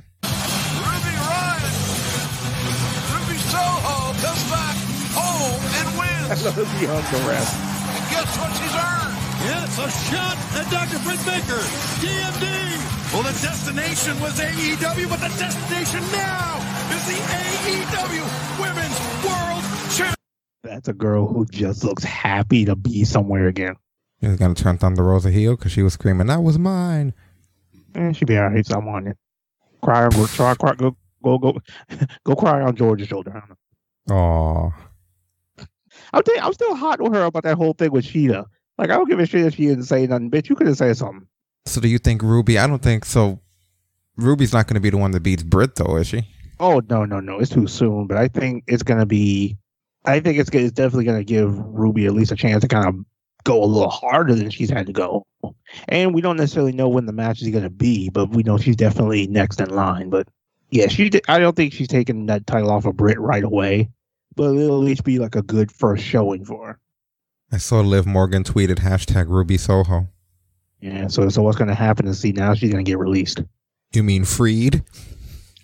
Yeah, exactly. They're not supposed to know that.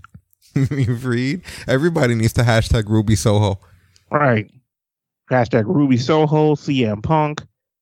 Those other guys that showed up. Just hashtag it all. Fuck it. Somebody on Twitter earlier today on Twitter said that if you hashtag Mark Hamill, you get a whole bunch of likes and retweets. So then Mark Hamill did it. Hell no. Yeah, I know. That's the way things work. That's a shoot right there. I'm not even working that one. Smart man. I guess, he capitalized. If you're going to capitalize, right? It works.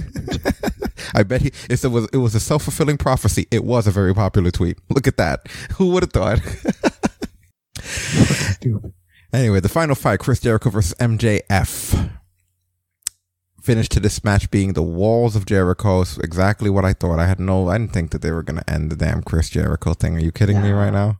I couldn't have seen it, but then again, knowing Jericho, I don't trust him. And some days I'll be like, you watch him be the one to just put him over on the way out. But yeah, I figured Jericho wasn't calling it just yet. I love MJF trolling Jericho's vintage This was intro. awesome because everybody popped like Jericho was going old school.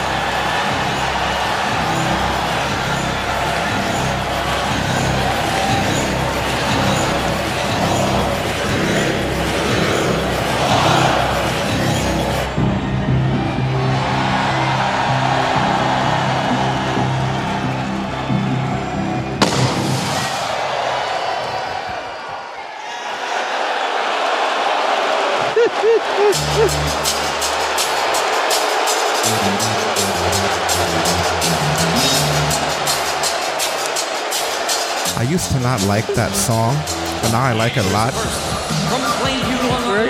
It just sounds like a song that a scumbag will come out to. You know, when I first heard it, I was like, it's such a heat magnet of a song, right? Isn't it?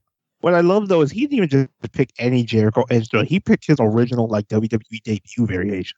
And what is he wearing? Let's talk about what this guy is wearing for a minute here. Yo, his pay-per-view robes are nuts. Like what in the realistic? That motherfucker has like the regular like TV closet, and then he has the pay-per-view closet. Yeah, he's styling, profiling here. You know what I mean? Like, good God, what is happening? You know the funny thing? This isn't the first time he's done a Jericho entrance. Remember the first time they wrestled, and he did he did the light up jacket one. Yeah, but this was different because he caught me at first because I thought, oh, I get it. Like if he is going to retire, it's going to end the way it began. You know, figures Jericho would do something like this. Then I heard, it was like, you bastard. Like, good, well played, friend. Well played. This kid is so good to be this young. Like, yeah. Jericho's real entrance, though, thank God, was being accompanied and played to the ring by Fozzie's Billy Gray. So, you get that.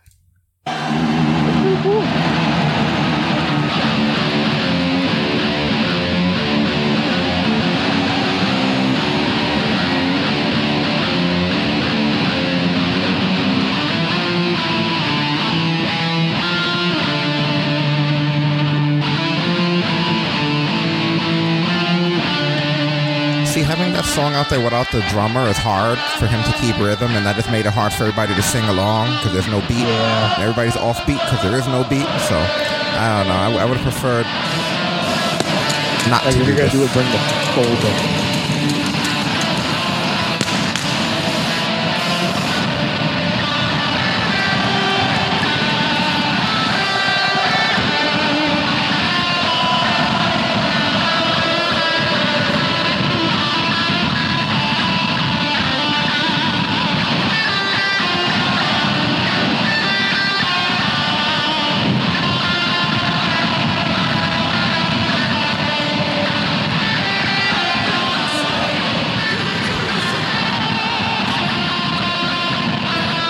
Anymore.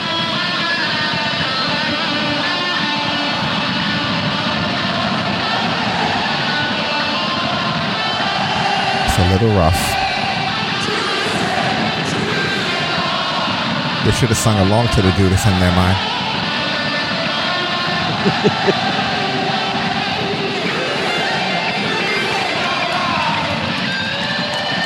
At least he did a little riff there at the end now.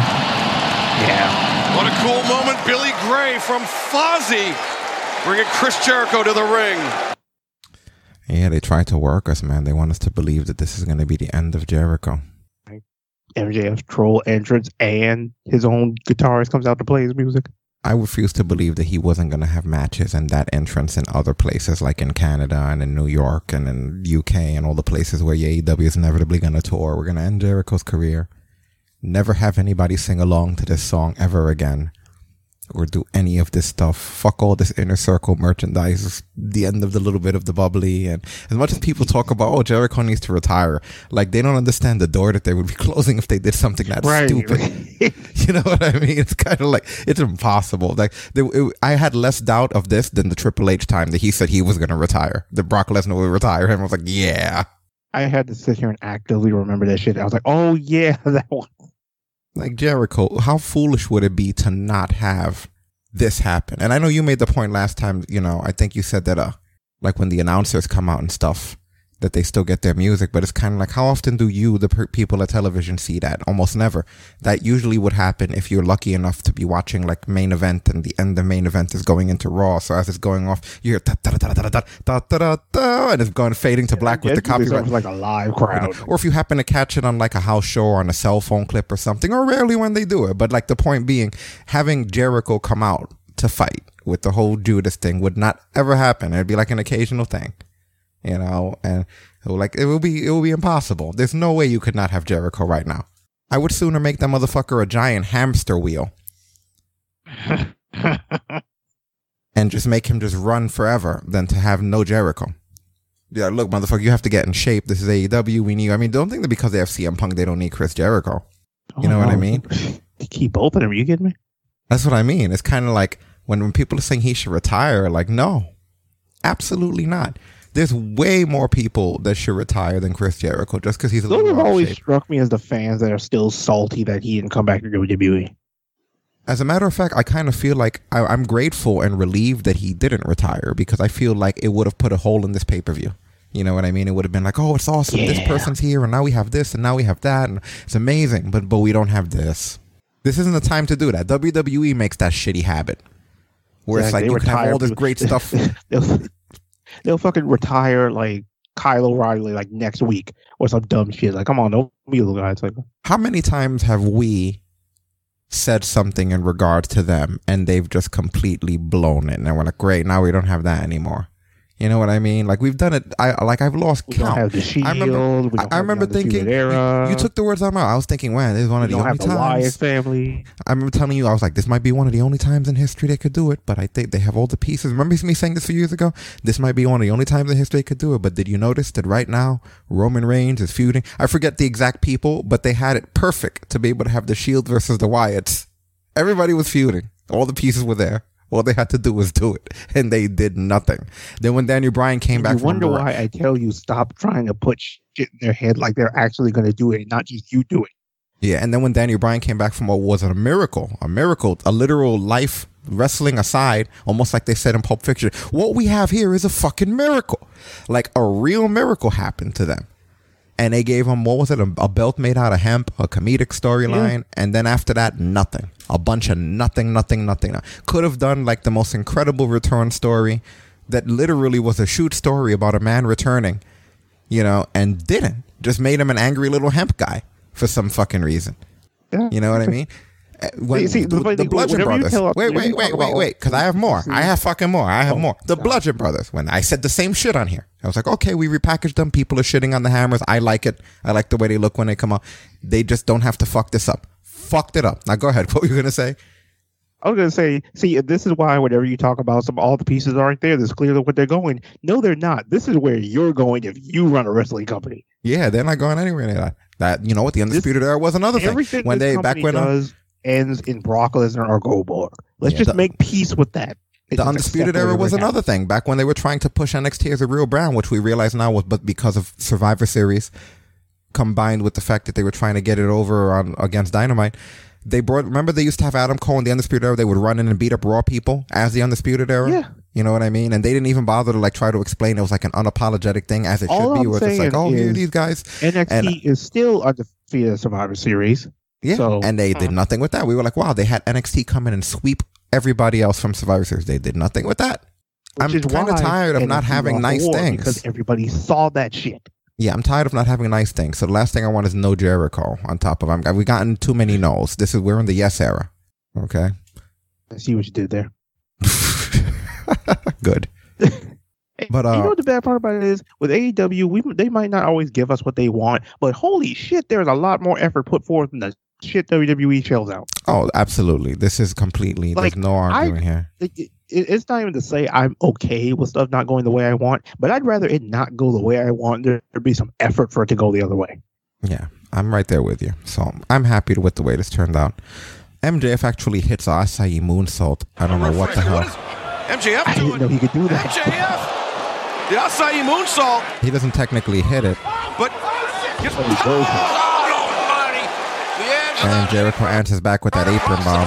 MJF doing. Look at that. Look at the form. It's a good form too, right? Acai moonsault. Like if he straight could hit that. Like I didn't know he could do that at all. The edge of that apron right across And I like that the they mentioned even on commentary, like he doesn't do stuff like that. Yeah, that was him So it's reaching. like it's interesting the fact that he would try to pull something like that out. Yeah, definitely.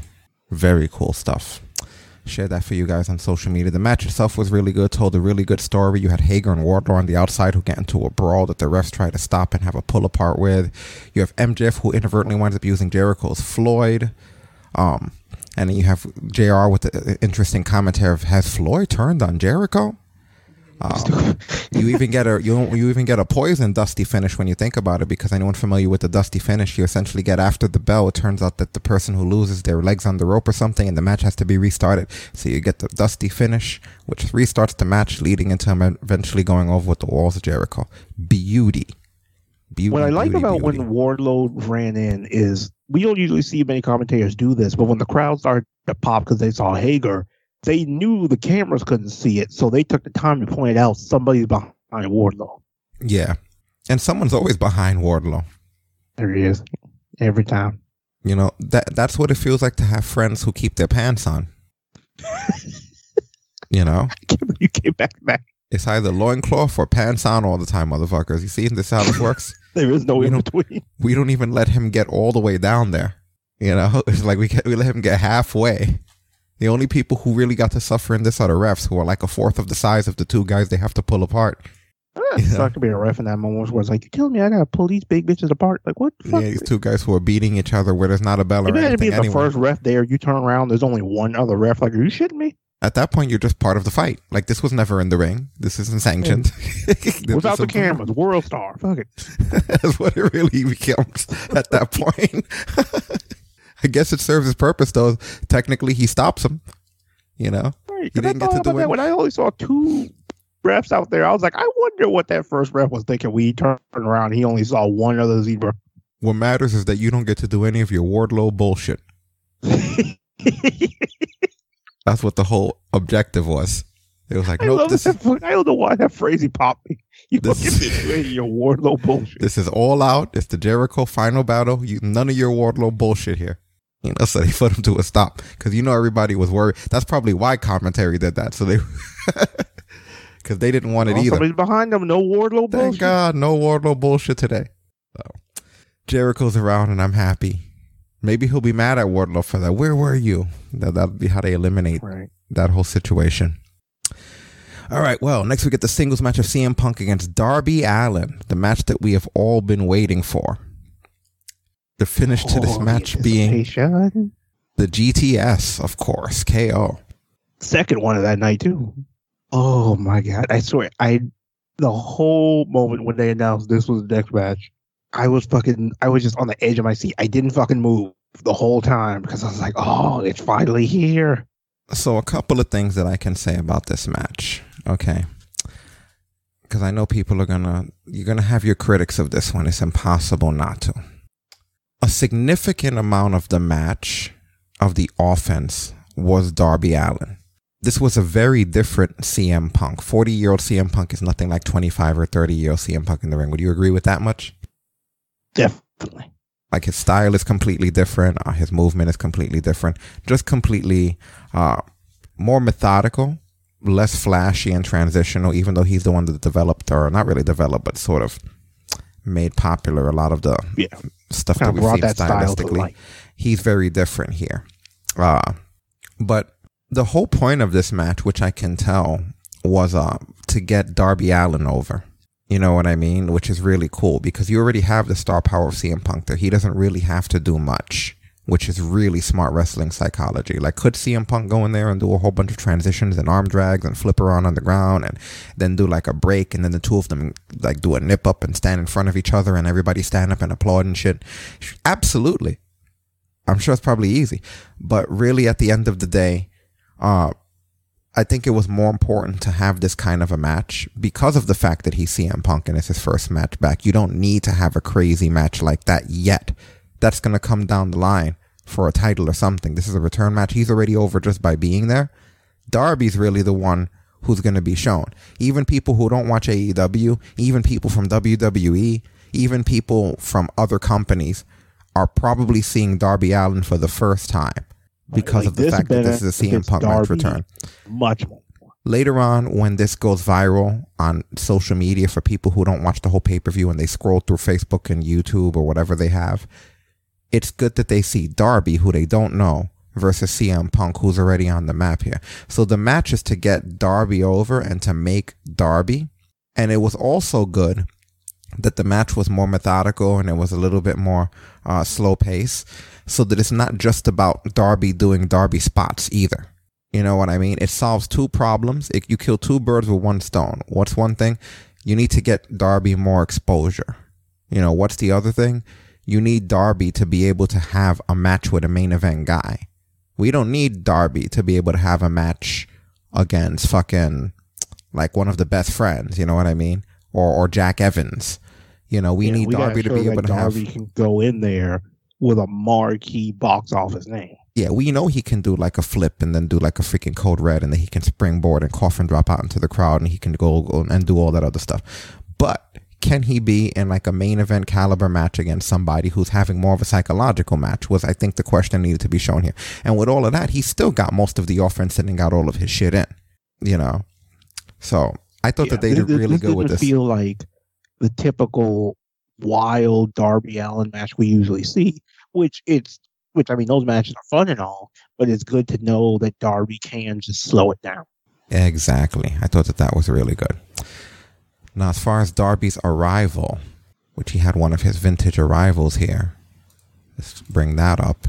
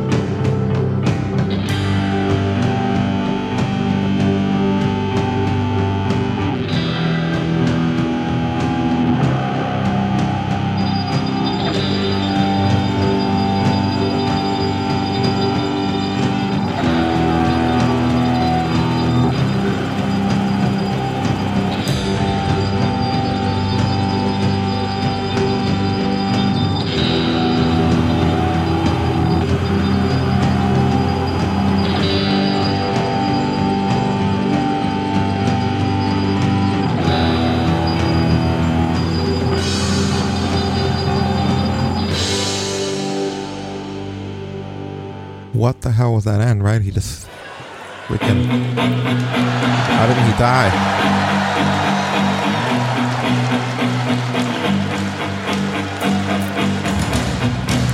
This contest is set for one fall with a 60-minute time limit, being accompanied by the icon Sting from Seattle, Washington, weighing 170 pounds, Darby Allin. JR, you and I have been a part of big events and big matches. I don't know if we've seen one with this much anticipation before. You're right, Tom. And Sting made a comment earlier in the week, I think maybe was it on Dynamite? I'm not sure, but he's going to leave this up to Darby. This is Darby's opportunity. This is Darby Allin's chance to make himself a household name. The skateboarding free spirit known as Darby Allin, certainly a strange it's a very cool skateboard in the world of professional wrestling, who has set the AEW fan base on its ear. Yeah. He's become one of the most popular competitors in the entire world. Yes. However, tonight, Darby looking good out there, man. They made that might be their if you have to talk about someone being a self-made star, like from AEW, it will be him probably at this point. Like they really got him over all on their own. Darby's, as much as we talk about how unsafe Darby's style is, it's one of the things that's made him such a well-known name. Like, you watch AEW, and by the time the show's over, you understand what the fuck Darby Allin is. And this match, like, benefited him in every single way it could. Mm-hmm. And of course, you have the CM Punk intro. Road Warrior pop again. Yeah, so that was a Punk pop.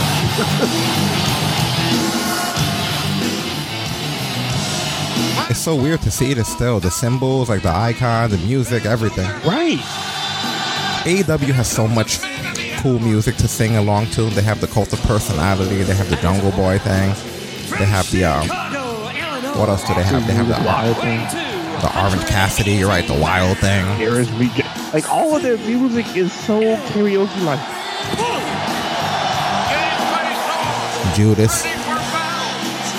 I think that's a sight we never thought we'd see again. Like, it didn't become real to me until I looked on his hands and saw his hands taped up. This one, Punk looks a little bit more in disbelief than the other ones. Right, like he looks like he looks like he doesn't feel like it's real for him. What's he got left, ladies and gentlemen? What does CM Punk have left? That's a question he's asked himself many, many times. Things feel normal again, right? Right. Isn't that crazy? CM Punk back. They brought balance to the force. Happy. In over 7 years, Darby Allin's first. I love that Darby's never takes his eyes off it. What was that? I love that Darby's never takes his eyes off it. I would say in those 7 years, Darby Allin has done. Yeah, look at how good this looks, man. Nuts. He is younger. He is faster. Like, it feels normal, you know? It feels like things are right with the world again.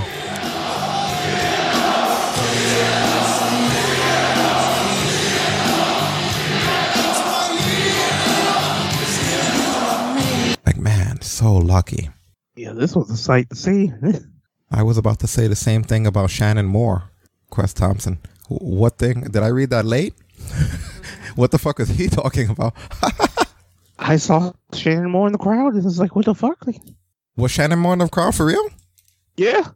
Fuck off.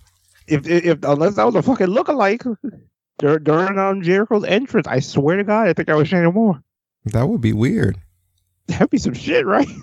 Tell you, watch back that fucking Jericho entrance. I swear to God, that had to be Shannon Moore in the crowd.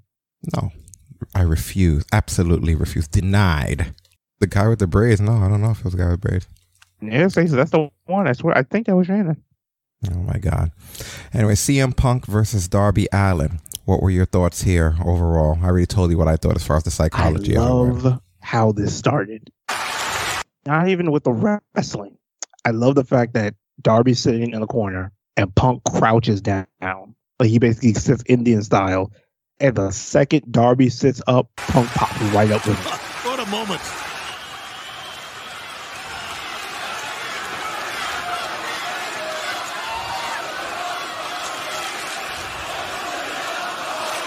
Is that the screenshot? Dude, I don't even know. There's so much. There's just so much going on. It felt surreal watching this. Yeah, it really did. I did like him hitting Darby with that quick GTS tease where it's like he knocks him back and Darby recalls out of the ring, sliding to safety.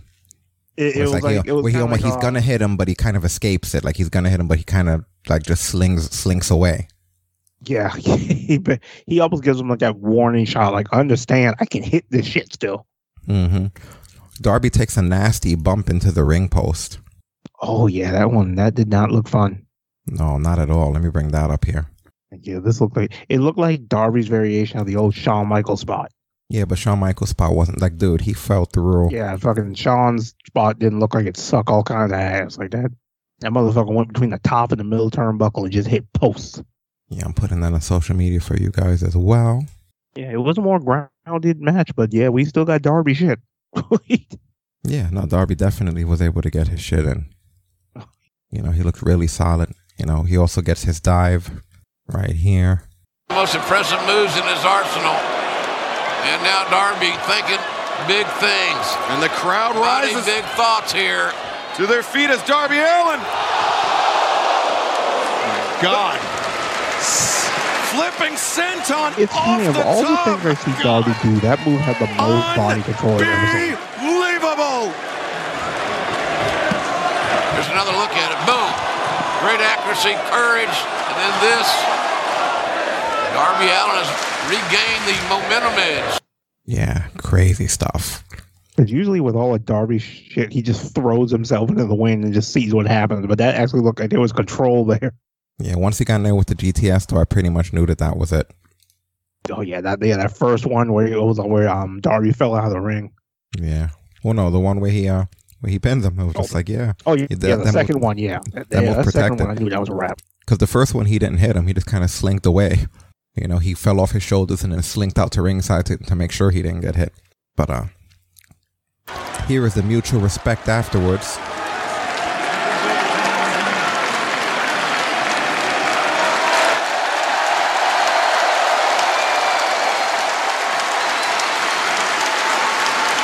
Very emotional for both men. And I like that nobody came out and like fucked with anybody. Yeah, they just allowed them to have a good old match. You just got to have that moment. Excellent stuff. It was great for the first time to talk about CM Punk having a match here. Right, this was history of a talk brunch. We done came up. Been doing this for 7 years, about the amount of time he's been gone. And I like that they pointed out before the match started that Darby's first match was 13 months after Punk's last. Yeah, that's true. So it's true. just interesting that Darby is Punk's first match back. Yeah, definitely was. Really cool that he started with him. And I do like the promo that Darby did on Dynamite where he spoke a little bit about how he felt like Punk making him his first match makes him feel overlooked. Where it's kind of like he should have made him his last match and not try to look past him. Right. But now we have to talk about the match that everyone's been waiting for. Paul White versus QT Marshall. Finish to this being QT Marshall going over with the chokeslam. You stupid. I could sense you trying to get through that as quickly as you possibly fucking could. I don't even. It's obviously Paul White goes over with the chokeslam. Nobody fucking cares. This was like the cool down match. Like they didn't even bother to have Billy Gunn out there. The guy who turned heel, they didn't even bother to fucking put him out there. Because you know what it was? They tore Yamada and Dragon Ball that they forgot. They launched him. Yes. Like that was it. Oh, look who turned. Well, where does this leave Billy Gunn? Who knows? We forgot. You get some Paul White. DLC. You get some Paul White brutal chops. When he would get off, he couldn't move him. Same way with Paul at 400 pounds. Okay. That's not in the book of Andre's. Yeah, that must be scary for QT. His hair's all standing up. Massive paw prints. Yo, freaking Paul beat the shit out of everybody. Everybody got their shit pushed in. Oh yeah, that's how you use them. I guess if you want to have a little intermission, right? He's in really good shape. Yeah, definitely. Really solid. This would definitely just kind of bring the crowd down a little bit, so then the main event can pull him back up. And I saw people on Twitter complaining, we can't believe that Paul White versus QT Marshall is the co-main event. I mean, technically, I guess it was if you call it a co-main event, but I don't know if you... Yeah, I mean, well, because they're not thinking of what the purpose of this whole match served. It's just cool them down, let them build back up so they can have plenty of energy for what was about to happen at the end. And also, I think you guys are underestimating how over QT Marshall is. You stupid. You fucking stupid. I knew you were going to do it. Like, come on, co-main event. That's right up his alley. I'd rather see a Big Show versus Big Show match. What the fuck is wrong with you? I hate the fact that, and I'm not even deliberately doing it, they're deliberately doing it. But because it's not like I'm thinking about it when it's happening, but they've managed to make it where anything to do with this Rhodes family classroom shit, whatever it's called, sucks. Whatever the name of that thing is that Rhodes has, every time they do something with it, it fucks the show up. And I'm tired of trying to tap dance around it. The problem that AEW has mainly at this point is that the Rhodes family shit randomly comes up in different places, which not only makes it a problem in itself, it proves that they haven't figured out what the fuck to do with it. Because it always feels like if it's the paprika of fucking wrestling. Like, what do we put this on? I don't know, try it on the pizza. Like, what's going on here? You know, like every fucking time I see these guys, they're just somewhere out of place. The other guy too that we saw recently, they got his shit kicked in. Where he basically said, here, pick up, let Lee Johnson, oh, here, pick up the bat corpse. You know, like that guy. Then you have Nick Comoroto and QT Marshall, the Billy Gunn Club. Like all of those things, that whole shit is what really brings me down. Maybe some people like it, man. And maybe they're trying to get them over, but it's not working the way getting Darby over is working. Like I get it with Darby, you put him with Punk, you're having a more over guy show how awesome someone is that people don't know about yet. What are you showing me with Lee Johnson and QT Marshall and Big Show and all this shit? Like I don't. What the fuck am I supposed to be seeing? You're seeing an opportunity to fix a sandwich and go to the bathroom. Have Big Show fight Mark Henry. Break segment. Have Big Show fight Mark Henry. I wouldn't mind that. You got both of them. Nobody wants to take a break during that match, though. That's the whole point. Oh, I guess so. Then have QT Marshall fight Lee Johnson. Give Big Show a break too. Well, Big Show actually wants to wrestle. Man, I just wish it's almost like if you take all of these storylines and you leave them exactly how they are, but you remove the Rhodes people, they'd be good. But oh well. Anyway, I don't even think there's anything else to really talk about in that match. You know, Big Show. Paul White. By the time they announced the main event, everybody got in their snacks. Everybody peed. The purpose was served. Yeah, I thought someone else was coming out, so I stayed. And not miss anything. Like I said, I thought somebody else was coming out, so I stayed. I was like, this has to be for something. Oh, I knew it was. So I was like, okay, let me go grab a drink. Let me top my shit off real quick. I don't understand how this is going to factor into whoever's running in, but it's going to make sense when it happens. There you go with that WWE bullshit, expecting too much. Yeah, expected way too much. You wonder why you be disappointed with them all the damn time. That's why. Yeah, beat them up on Rampage, on Dark. Just show clips.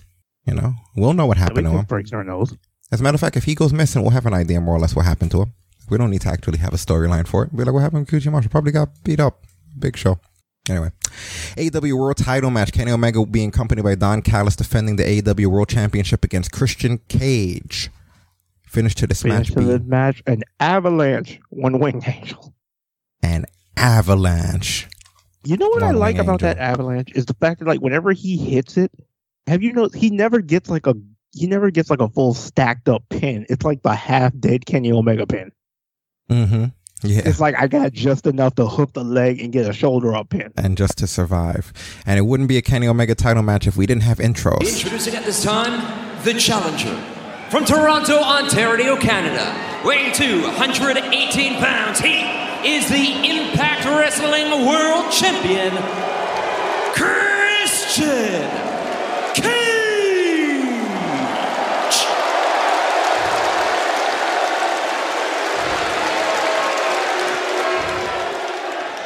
And his opponent, accompanied to the ring by Don Callis.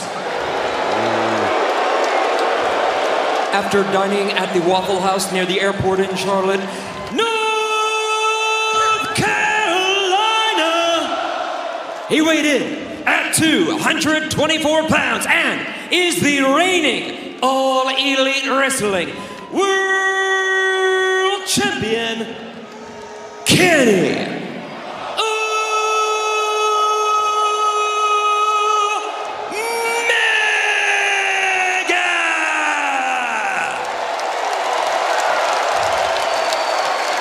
AEW senior official Paul Turner drawing the duties. He went all the way to North Carolina for a diner and then back to Chicago. Kenny Omega put that wing on something.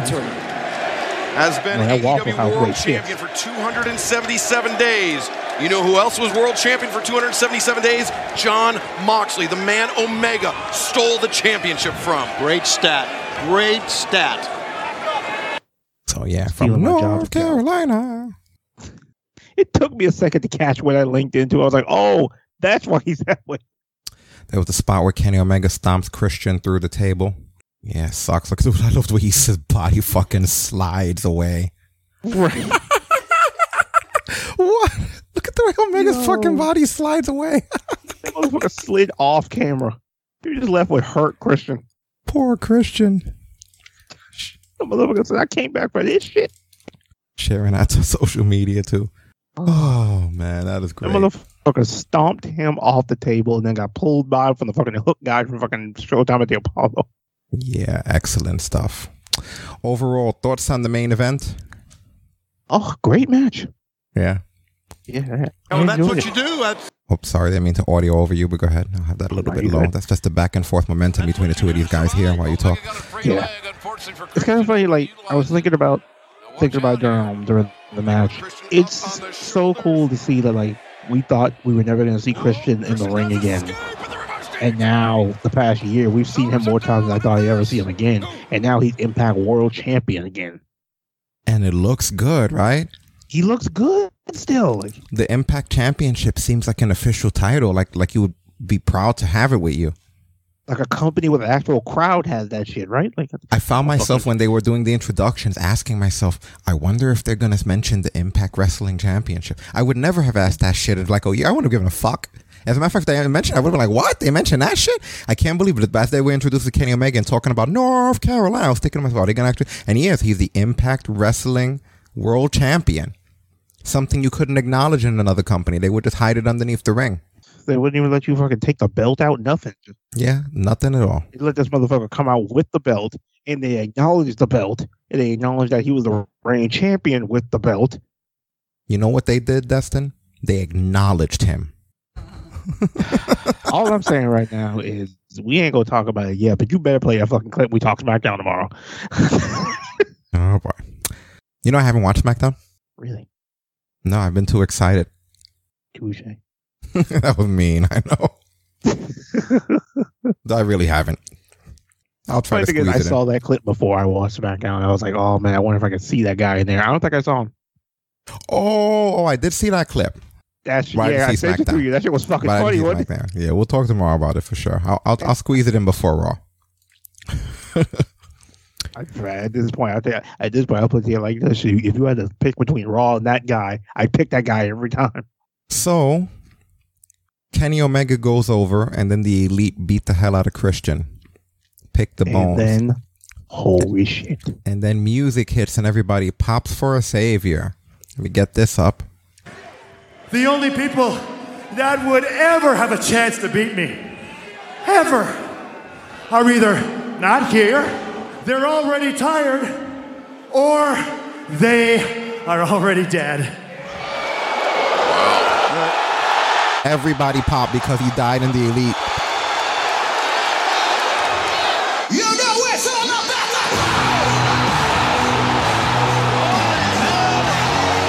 Adam Cole.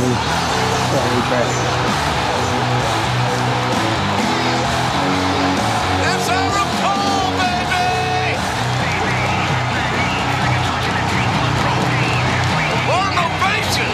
And he is all elite, baby!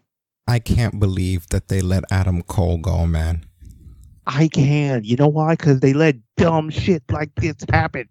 And then bring back Goldberg and wonder why everybody's fucking pissed. Like, I wouldn't be able to believe that an intelligent wrestling company would let Adam Cole go. I can believe that a dumbass sports entertainment company would, though. This is like, you ever seen Ferris Bueller? This is like your fucking dad's car in the pool fucked up. You know what I mean? Where it's just like, all I could do now, I normally would say, like, oh, I was trying to explain some sort of business. All I could say is, what are you going to do? Right. You know, like, what are you going to do? Like, oh, man.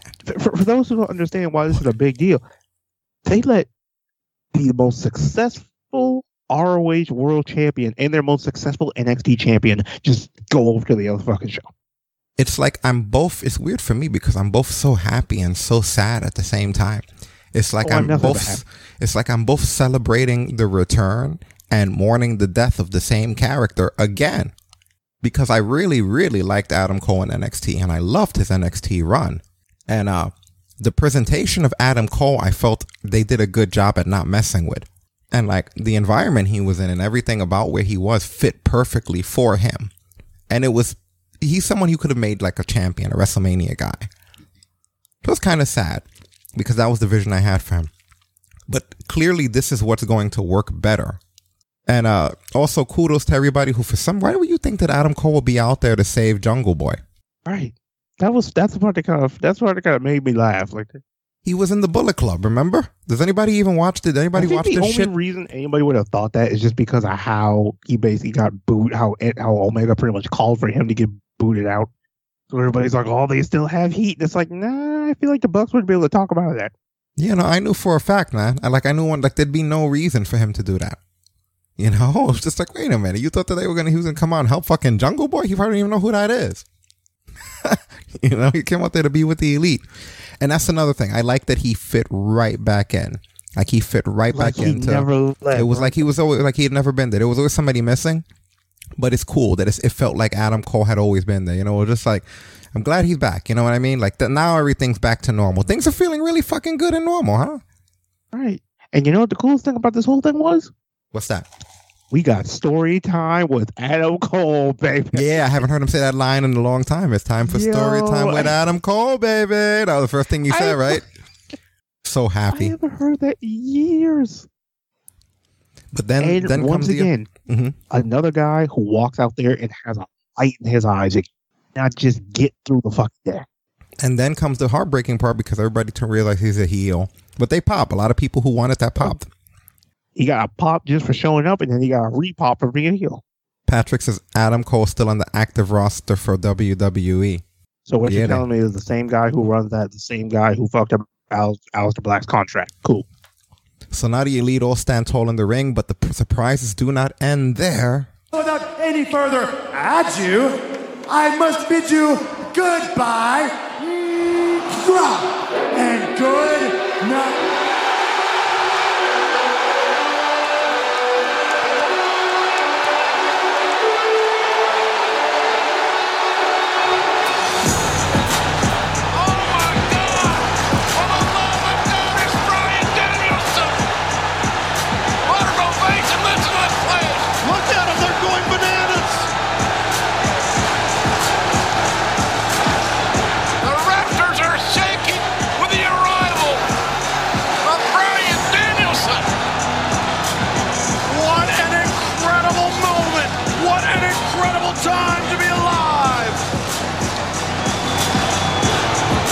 How cool is that, man?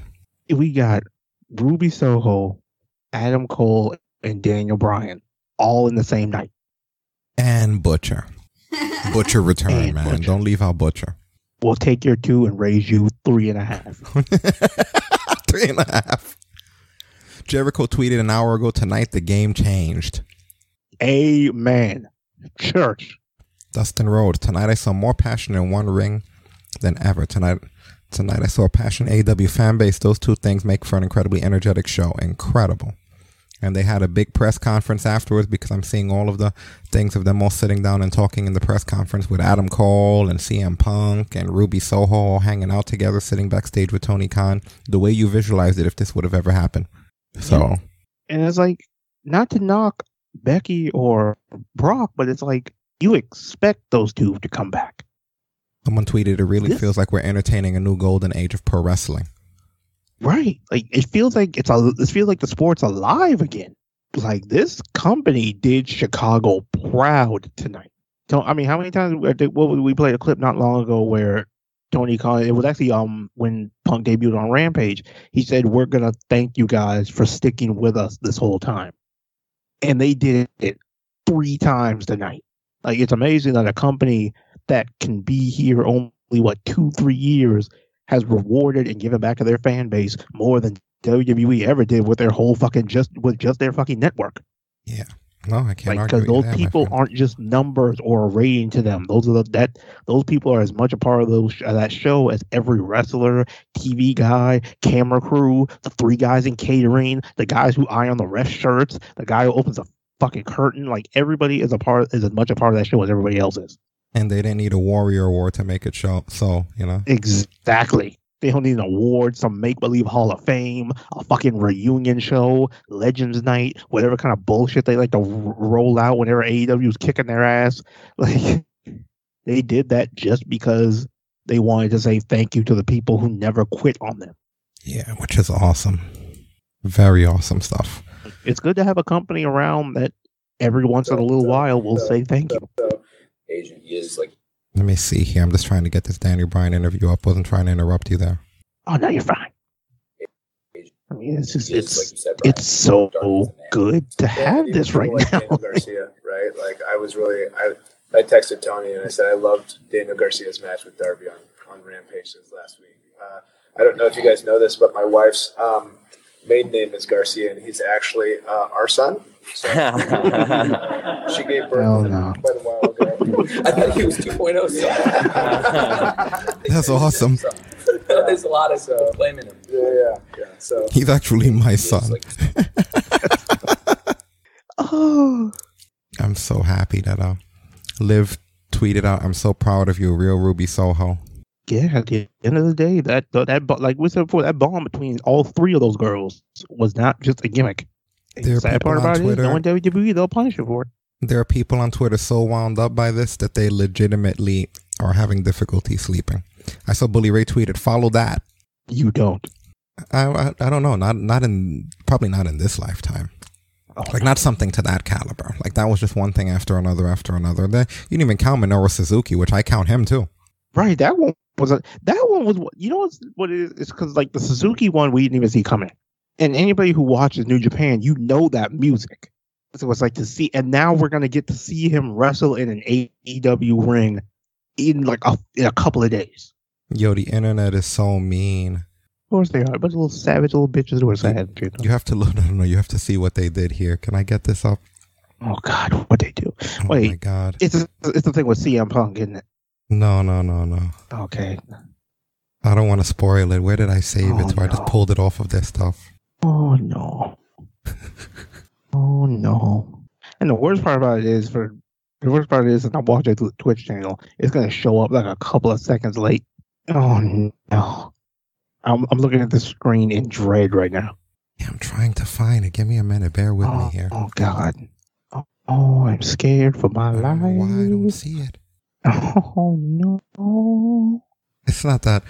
I mean, it is funny. I don't know why it's not coming up. I was about to say, don't you fucking lie to me. We get stolen time like a motherfucker. Don't lie to me. Yeah, no, give me a minute. I'll find it. You know what I'm going to do? I'm just going to make one of my own of it. Because for some reason, it's like the image itself wasn't saving. Terrible. But yeah, I think for what has been one of the best wrestling crowds in Chicago, they were given a show worthy of that town. Like Chicago was going to be talking about All Out 2021 for a long time. Yeah, definitely. I mean, it was historical, man. It was better than his return, if that's even possible. You know? I don't know if it could get better, but it was definitely right up on that same level. Like, think about like the quality that Chicago's gotten with these 3 shows that they've had there in the past month and a half. They got to see CM Punk return. Then they got to see CM Punk show up on the main show. Then they got to see CM Punk wrestle, all in the span of like a month and a half or 2 months. Yo, this is what everybody put on social media. Oh no! Oh God! Here it comes. Oh.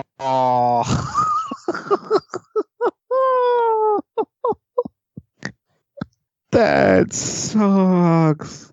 Someone needs to, probably Matthew or someone from Botchamania, they need to do when they put the head there, they need to put the head, take out Will, right? And put the part where he Roman Reigns turns out the lights and it goes off. Wow, that's how people feel that this is the end of WWE. I mean, at the rate it's going to be Roman's going to be fucking nilly. It's going to be just fucking Roman and Goldberg at this point. Roman's going to be Will. Roman, Goldberg and Eva Marie. That's it. Roman's gonna be Will. Yo, dude, if they could actually Photoshop, when they do it, right? And they put the head on and just have the part where that last scene where he flicks the light. Somebody clip this and tweet it to Matthew. I am begging you. And then you know what you do? You make Seth Carlton and he comes from upstairs. Remember the last scene? You guys left me, and he comes running down the steps. Oh my God. Yes. Oh man. But yeah. This was one of the greatest pay-per-views. This was amazing. It had everything.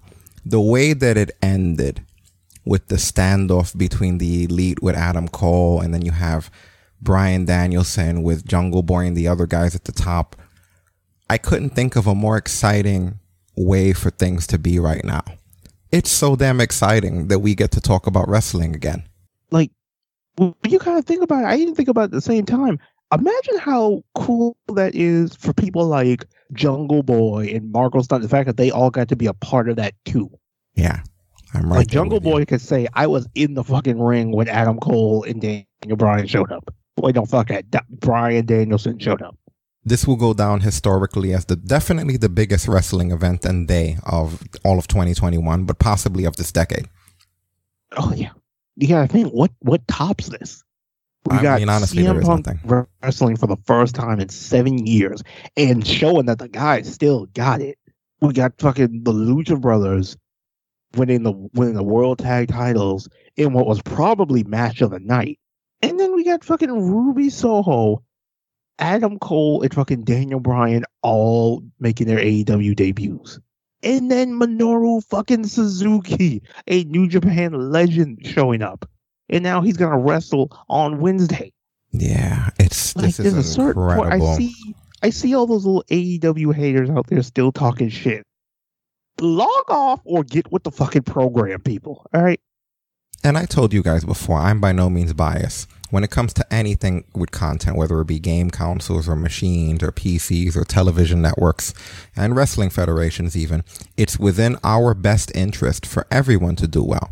The more positive things there are, the more content there is for us, the more things there are to do. Ideally, I would like to live in a world where all of those things have no issues, you know? Oh yeah, it'd be great. Like that's ultimately what I'm looking for. A situation where there's no problems like that. But any other thoughts in regards to the way this happened? Fantastic job once again. Yeah, definitely. Wrestling needed this pay-per-view, I think, for this pay-per-view to go the way it did. Yeah, no arguments whatsoever. And I'm looking around to see if there's any other news or any of the post-press conference stuff there now before we get off the air, because we pretty much covered everything. But yeah, the CM Punk stuff's really good. I'm so excited to see what they're going to do this upcoming Wednesday. Oh yeah, it's going to be huge. I mean, like I said earlier, they did announce we are going to get Moxley Suzuki 2, actually, because they have wrestled each other in New Japan before. So that's going to be fun, because even as Suzuki's age, dude still got plenty of fight in him. To think that they could just give that away as a weekly, right? Right. Like that's what blows my mind. But then again, it's like, once again, giving back to the people who have stuck with them. It's like, you know what we're gonna do? We're gonna give you a pay-per-view quality match on the weekly. Yeah, that way you don't sleep on the weeklies, you don't sleep on anything. They'll stay above 2 million, and everybody looks good across the board. I know they do that with a lot, especially like with Rampage as well. They'll throw stuff out on Rampage that you would have seen on like the main event or pay-per-view. It keeps constant attention on all the shows, because you never know who's going to wrestle. You never know who's going to show up. I know this past Dark, CM Punk showed up. Yeah. So it's like, it's a good idea. Like, you don't treat any show like it's a main event or a superstars. Like, you understand, like, you have to keep an eye on all of these shows, because you never know who's going to be there, and you never know what's going to happen. Mm-hmm. And that's definitely what's been making it so exciting. And I never thought I'd see the day when Adam Cole came out, because I knew about the Daniel Bryan. There was a whole tip about Daniel Bryan, but when I heard Adam Cole, I was like, did they swerve us? And they're not doing Daniel Bryan? Is it going to be Daniel Bryan still at the For Arthur a second, Ashe I forgot. Queens? I was like, wait, Adam Cole too? Like, I remember I was thinking, did they want to do Arthur Ashe and Queens for Daniel Bryan? You know, a friend was asking about Hangman Page. He asked for time off. And he didn't get pushed to the side. Because his child is coming soon. Yeah. So they gave him that time so then he could go enjoy being a dad for a little bit. But the plan is still for him to be the one to dethrone Omega. Yeah, so we'll see what happens there, because right now Daniel Bryan is in the rotation as well. What, they're not going to do anything with him? Oh, no, you didn't know they're definitely going to throw some, give him. I mean, this actually works out for Hangman too, because then he gets more time with his kid, and then he gets to show up. So yeah, very good pay-per-view, guys. I thought that this was fantastic. Excellent. We're done here? We are done. All right, guys. Well, don't forget, tomorrow night, as always, 11:30 p.m. Eastern Standard Time, immediately following Monday Night Raw, you can listen to Destin and I on Talk Brunch Live. You can find links at talkbrunch.com. live feeds along with videos for clips available at twitch.tv/talkbrunch along with facebook.com/talkbrunch. And of course, you can find us on Spotify and Apple Podcasts, Google Podcasts, TuneIn, SoundCloud, Stitcher, Podcast Addict, and all other popular places that podcasts are found.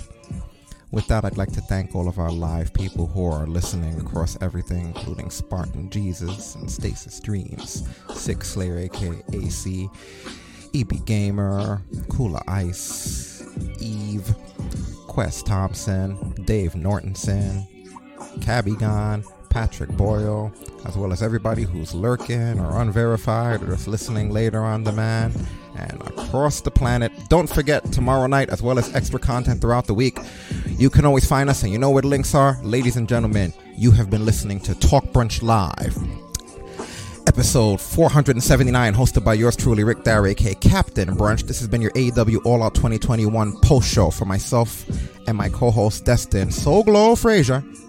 We're out of here. We out, Chicago. See y'all next time. Shut it down.